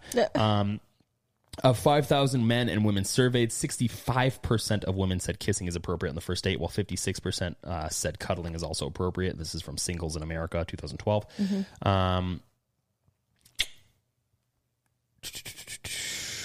34% of women are willing or very willing to move in with their significant other to save money, while 30% are not at all willing.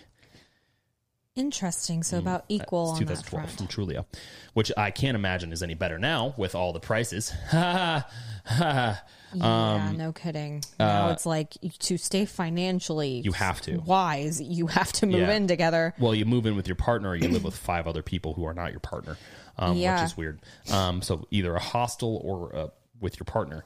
In a study of 28,000 heterosexuals, 97% of women believe that it is essential to have a partner who has a steady income, and 69% said it was important to have a partner who makes or will make a lot of money. That is personality and individual differences from 2015. 64% of women prefer to find a husband who earns more money, from the Daily Mail in 2011. I'm sure that's changed. For 29% of women, a successful husband or boyfriend is the second highest status symbol, from Cosmopolitan in 2010. Here's the height thing. 5% of women are attracted to guys' height from 2016. That's from Static Brain Research Institute. 73% of women prefer to date guys taller than 5'9". Those stats don't match. They conflate, right? It's weird. So okay. So basically what this is saying is that when women are asked what's attractive about a man, very few actually bring up height. They actually bring up eyes. Eyes are the most attractive. But then when they are asked if they prefer men over 5'9", they'll say yes. Mm-hmm. Now, this is what I was referencing earlier. Almost 73% of women want guys who are above the average height in the country. Well, here's the thing. The average height of women is, 5'6", so they're looking for someone taller. No, I think it's 5'6". I think it's less than that. 5'6". No, let me check. Average height of women in the U.S., I'm pretty sure it's 5'6". It might be. Let me check really quick. I might be wrong, but my point is, so they're looking for someone taller than them, which 5'4". Oh. Yeah. Oh. Yeah. So here's the thing: women someone are looking much taller than them. Yeah, looking for men that are significantly taller than them. The average height for a man in the U.S. is 5'9". So this is what I was getting at earlier. 48.9% of women want to date men who are much taller than them. Telegraph 2014. We'll get to this in a second, but the statistics for men that are taller than 6 foot and above is just it's nominal. It's like 10% of the population. Mm-hmm. So, and that is of guys who are just generally guys. I don't know what percent of those guys are single. Yeah. Like, so you're creating this box of, and this is why I get on about, certain stories that I've heard. It's like, you're creating this box that is basically just kind of Xing you out of the race. I mean, if that's so important. Like, if someone looks at someone, can they really tell the difference between like 5'11" and 6 foot? Yes. Yes, they can. I haven't paid much attention. But then again, 5'11" and 5'11", 6 foot, no. But 5'9", 6 foot, yes. Oh, yes, for sure. Yes. So this is the point I'm talking about. I don't think people care about 5'11". 5'11" is, when I was in football, I was 6 foot and they said, say you're 6'2".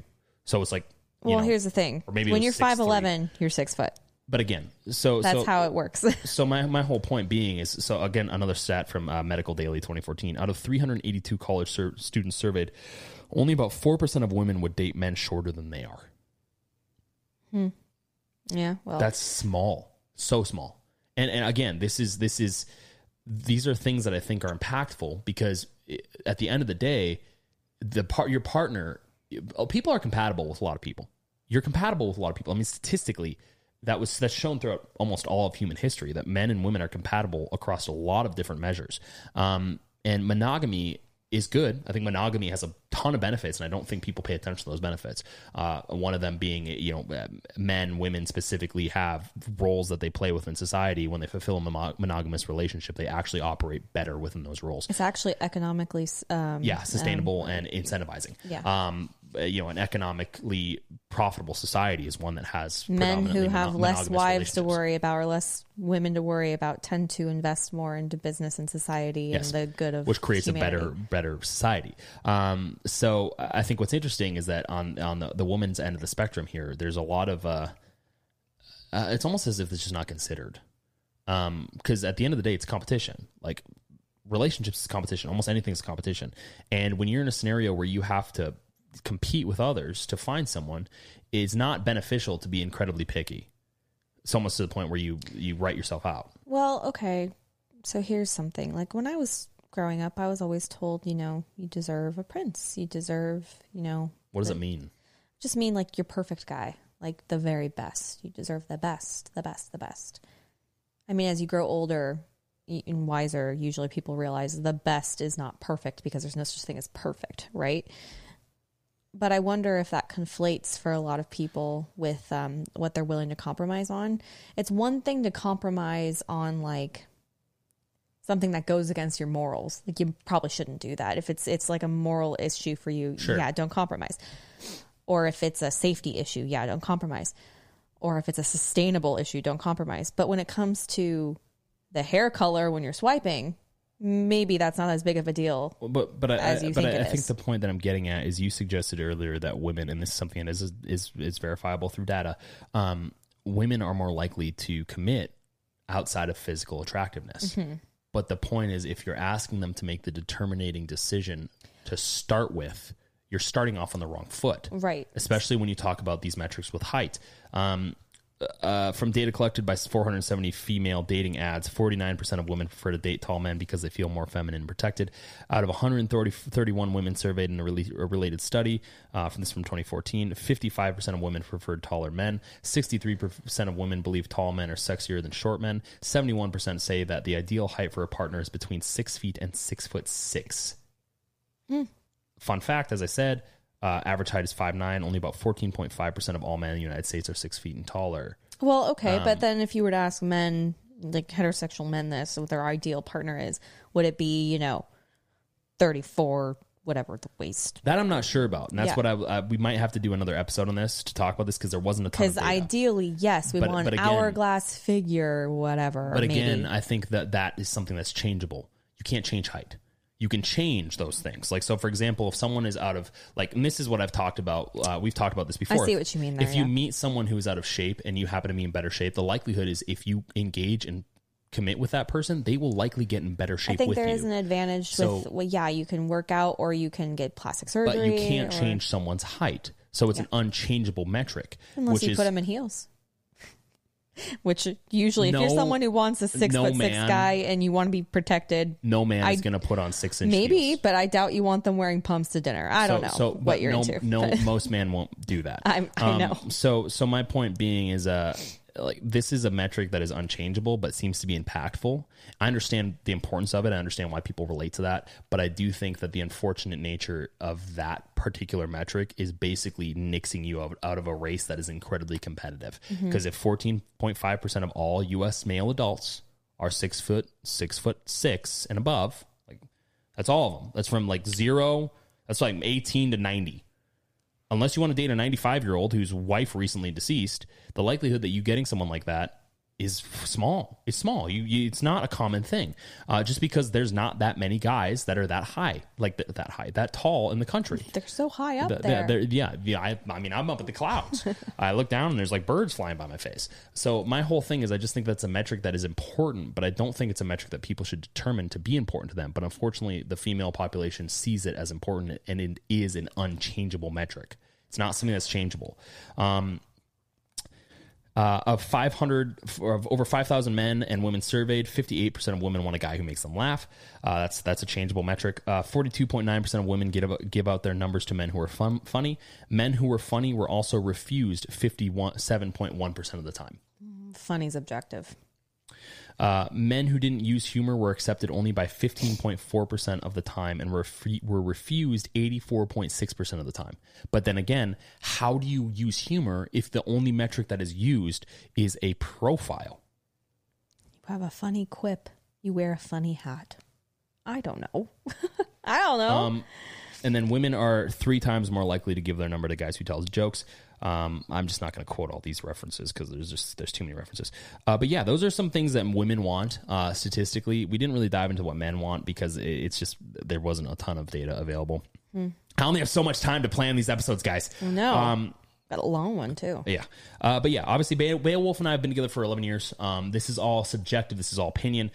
We've been married for over a little over a year now. So, you know, we don't have a ton of insight when it comes to personal experience, but we do have a lot of observational experience.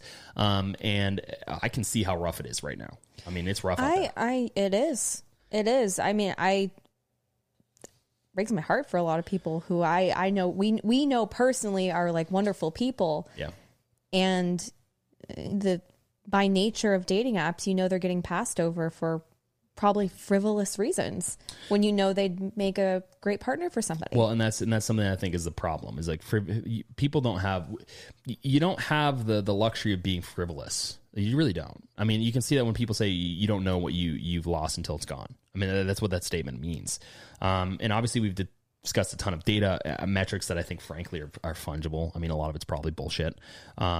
But I think the point is to point out that the date scene as it is right now is just, I don't think it works. I really don't. I think it's creating a community that's potentially be vitriolic, very subjective to judgment before understanding, a lot of contempt as time goes on, because like the opportunities that you're given are measured purely off of the system itself that is being utilized, and the system itself is a 12% success rate. So you're basically utilizing a car with one wheel and half an engine to get from point A to point B. I mean, you has maybe one door and like a side view mirror, and the radio doesn't work. So it's like you don't really have a good metric here. Now, I'm not saying you can't meet people naturally. You can, but I think with the last 2 years, people are less likely to do that type of stuff. I could be wrong. That's something we should probably look into. But yeah, we've discussed in past episodes the diminishing aspect of community in the United States, and especially over the last few years. And I think that mixed with the nonsense of tribalism and the political aspect of everything is just a net negative for a lot of this. Adversely, this affects things like marriage rates. In 2020, according to Statista.com, currently sitting at 5.1 people per 1,000 people of the population. That's how many people are married. Down from 1990 levels when the marriage rate was at 9.8 per 1,000 people. So it's half. Which adversely affects child rates. According to macrotrends.net, the U.S. birth rate currently sits at 12 births per 1,000 people. For context, the birth rate in the 1950s was around 25 per 1,000 people, and currently the highest birth country in the world is Israel at 16 per 1,000 people. Israel? Or no, actually 24 per 1,000 people. Might have been. That's interesting. I need to check that. I could be wrong. Don't quote me on that. Don't quote him on that. Yeah, don't quote me on that. Now, granted, the U.S.'s birth rate is not the worst in the world, but it is a cause for concern, since in order to keep the generational replacement continuing, there has to be a metric that we can go by, and I have that data. According to NPR, the 2021 rise in birth rates, 1,663 births per 1,000 women, so 1.6 kids. The first increase since 2014 is far below the 2,100 births per 1,000 women that each generation needs to exactly replace itself. So we're going through the opposite of the baby boomers right now. And it doesn't look like it's likely to increase. And I think a lot of these things, including online dating, is creating this problem in which people they're not realizing that a lot of the purpose and fulfillment in life comes from creating a family. Now, I'm not saying those are the only things. I'm not saying that they should be the most important. Obviously, there are conversations that can be had till the end of time about this topic itself. But I do think that as time goes on, people are going to realize that the mistakes that they've intentionally made through the advice of companies that don't know anything more about relationships than you do because they're humans, there's going to be a lot of, unfortunately, I feel like there's going to be a lot of whiplash. So if I had any advice, I would say go do things you want to do, meet people that way. Don't waste your time online. You can have one, but I don't think it's worth your time. I mean, 12% rate is bad. It's a bad. I wouldn't take that bet. 12%. Yeah. I mean, it's better than the lottery. Yeah, but like that's one true. out of 12%, like out of 100 is not very good. I don't know. It's just. And obviously, the number's not out of 100. There's a different metric they use. But Yeah, still. I just, it's difficult to watch people struggle through the dating app scene. It really is. Yeah. Because at least from my perspective, from the people I know and love who are using dating apps, truly just want a partner and they don't know what to do to get one besides, go on a dating app. Or maybe they do, they just haven't been lucky in person or whatever. But at the same time, like, or a couple, I can think of some examples right now. They had long-term relationships for that, that what some people call that golden era of dating, their 20s. Yeah. And then something happened. Yeah. Didn't work out. And suddenly they find themselves older and the dating pool is much smaller because, a lot of people are in relationships in their late 20s and their 30s. I think that pool opens up because of divorce later. And death. Divorce and death, yes. But yeah, it's just I don't have any good advice here other than stay true to yourself and maybe just give people a chance. Yeah, I think that's really the best thing we can say. I mean, right now, it obviously looks bleak, to say the least. Also, I know I've talked a lot about safety and stuff, which is very, very important. A whole other topic I could go on for hours about. But also, not every guy in the world is looking to hurt you from a woman's perspective. Well, I think the best thing that you there's can a difference do, between being safe and also just, not giving anyone Well, I think the best a thing that you chance. can do is you can look at the data metrics. I mean, because here's the thing, is there's a difference between people that are actually, and obviously people say, well, there's a lot of unreported. That may be true, but not to the point where it's a hugely significant number to where you look at all the metrics and say, oh my God. I think that's that not there's true. I think there's a perspective shift that needs to happen where a lot of people think guys are on dating apps just for hookups. Well, here's the Just thing to is be- guys haven't done themselves any favors. I mean, No. sending dick pics is not exactly going to do you any favors. Of course not. And at the same time, I think the problem is, as I've said a little bit ago, is we've created a society that's not trustworthy. And the trustworthy metrics that are used are incredibly shallow and stereotypical. So if you utilize that trust metric, like the photo as your metric of trust, and then you meet a guy who's a douchebag, you're going to never use that again. So my whole point is, you said a second ago, we need to trust people. You need to give people a chance. I agree. Give people a chance. If they're not weird via text, give them a chance. Go with another friend. Like, invite them to a group thing. These are things that you can do that eliminates the danger perspective. With that being said, obviously, carry personal protection. At the same time, you got to look at the data when it comes to the metrics that we do quantify and track when it comes to safety in the country. It's just worth taking a chance because in the sense of if you fall in love with someone, you're taking a chance. Yeah. So you're going to be taking a chance no matter what. Yeah. And yeah, to everyone out there who's on dating apps, has used dating apps or will use them in the future, we wish you the best of luck. I mean, I look at these stats and I don't even know what to say. I want people to be happy and in love and successful in life. Unfortunately, not all of us have the same path. Well, people will figure it out. I think so shift. too. I think so too. I actually think that there seems to be a cultural shift towards monogamy, in my opinion. You hear about all this polyamorous stuff that kind of floats mainstream around. media talking I about really think that specifically our generation, millennials, 50%, maybe even more of our parents were divorced, usually when we were very young.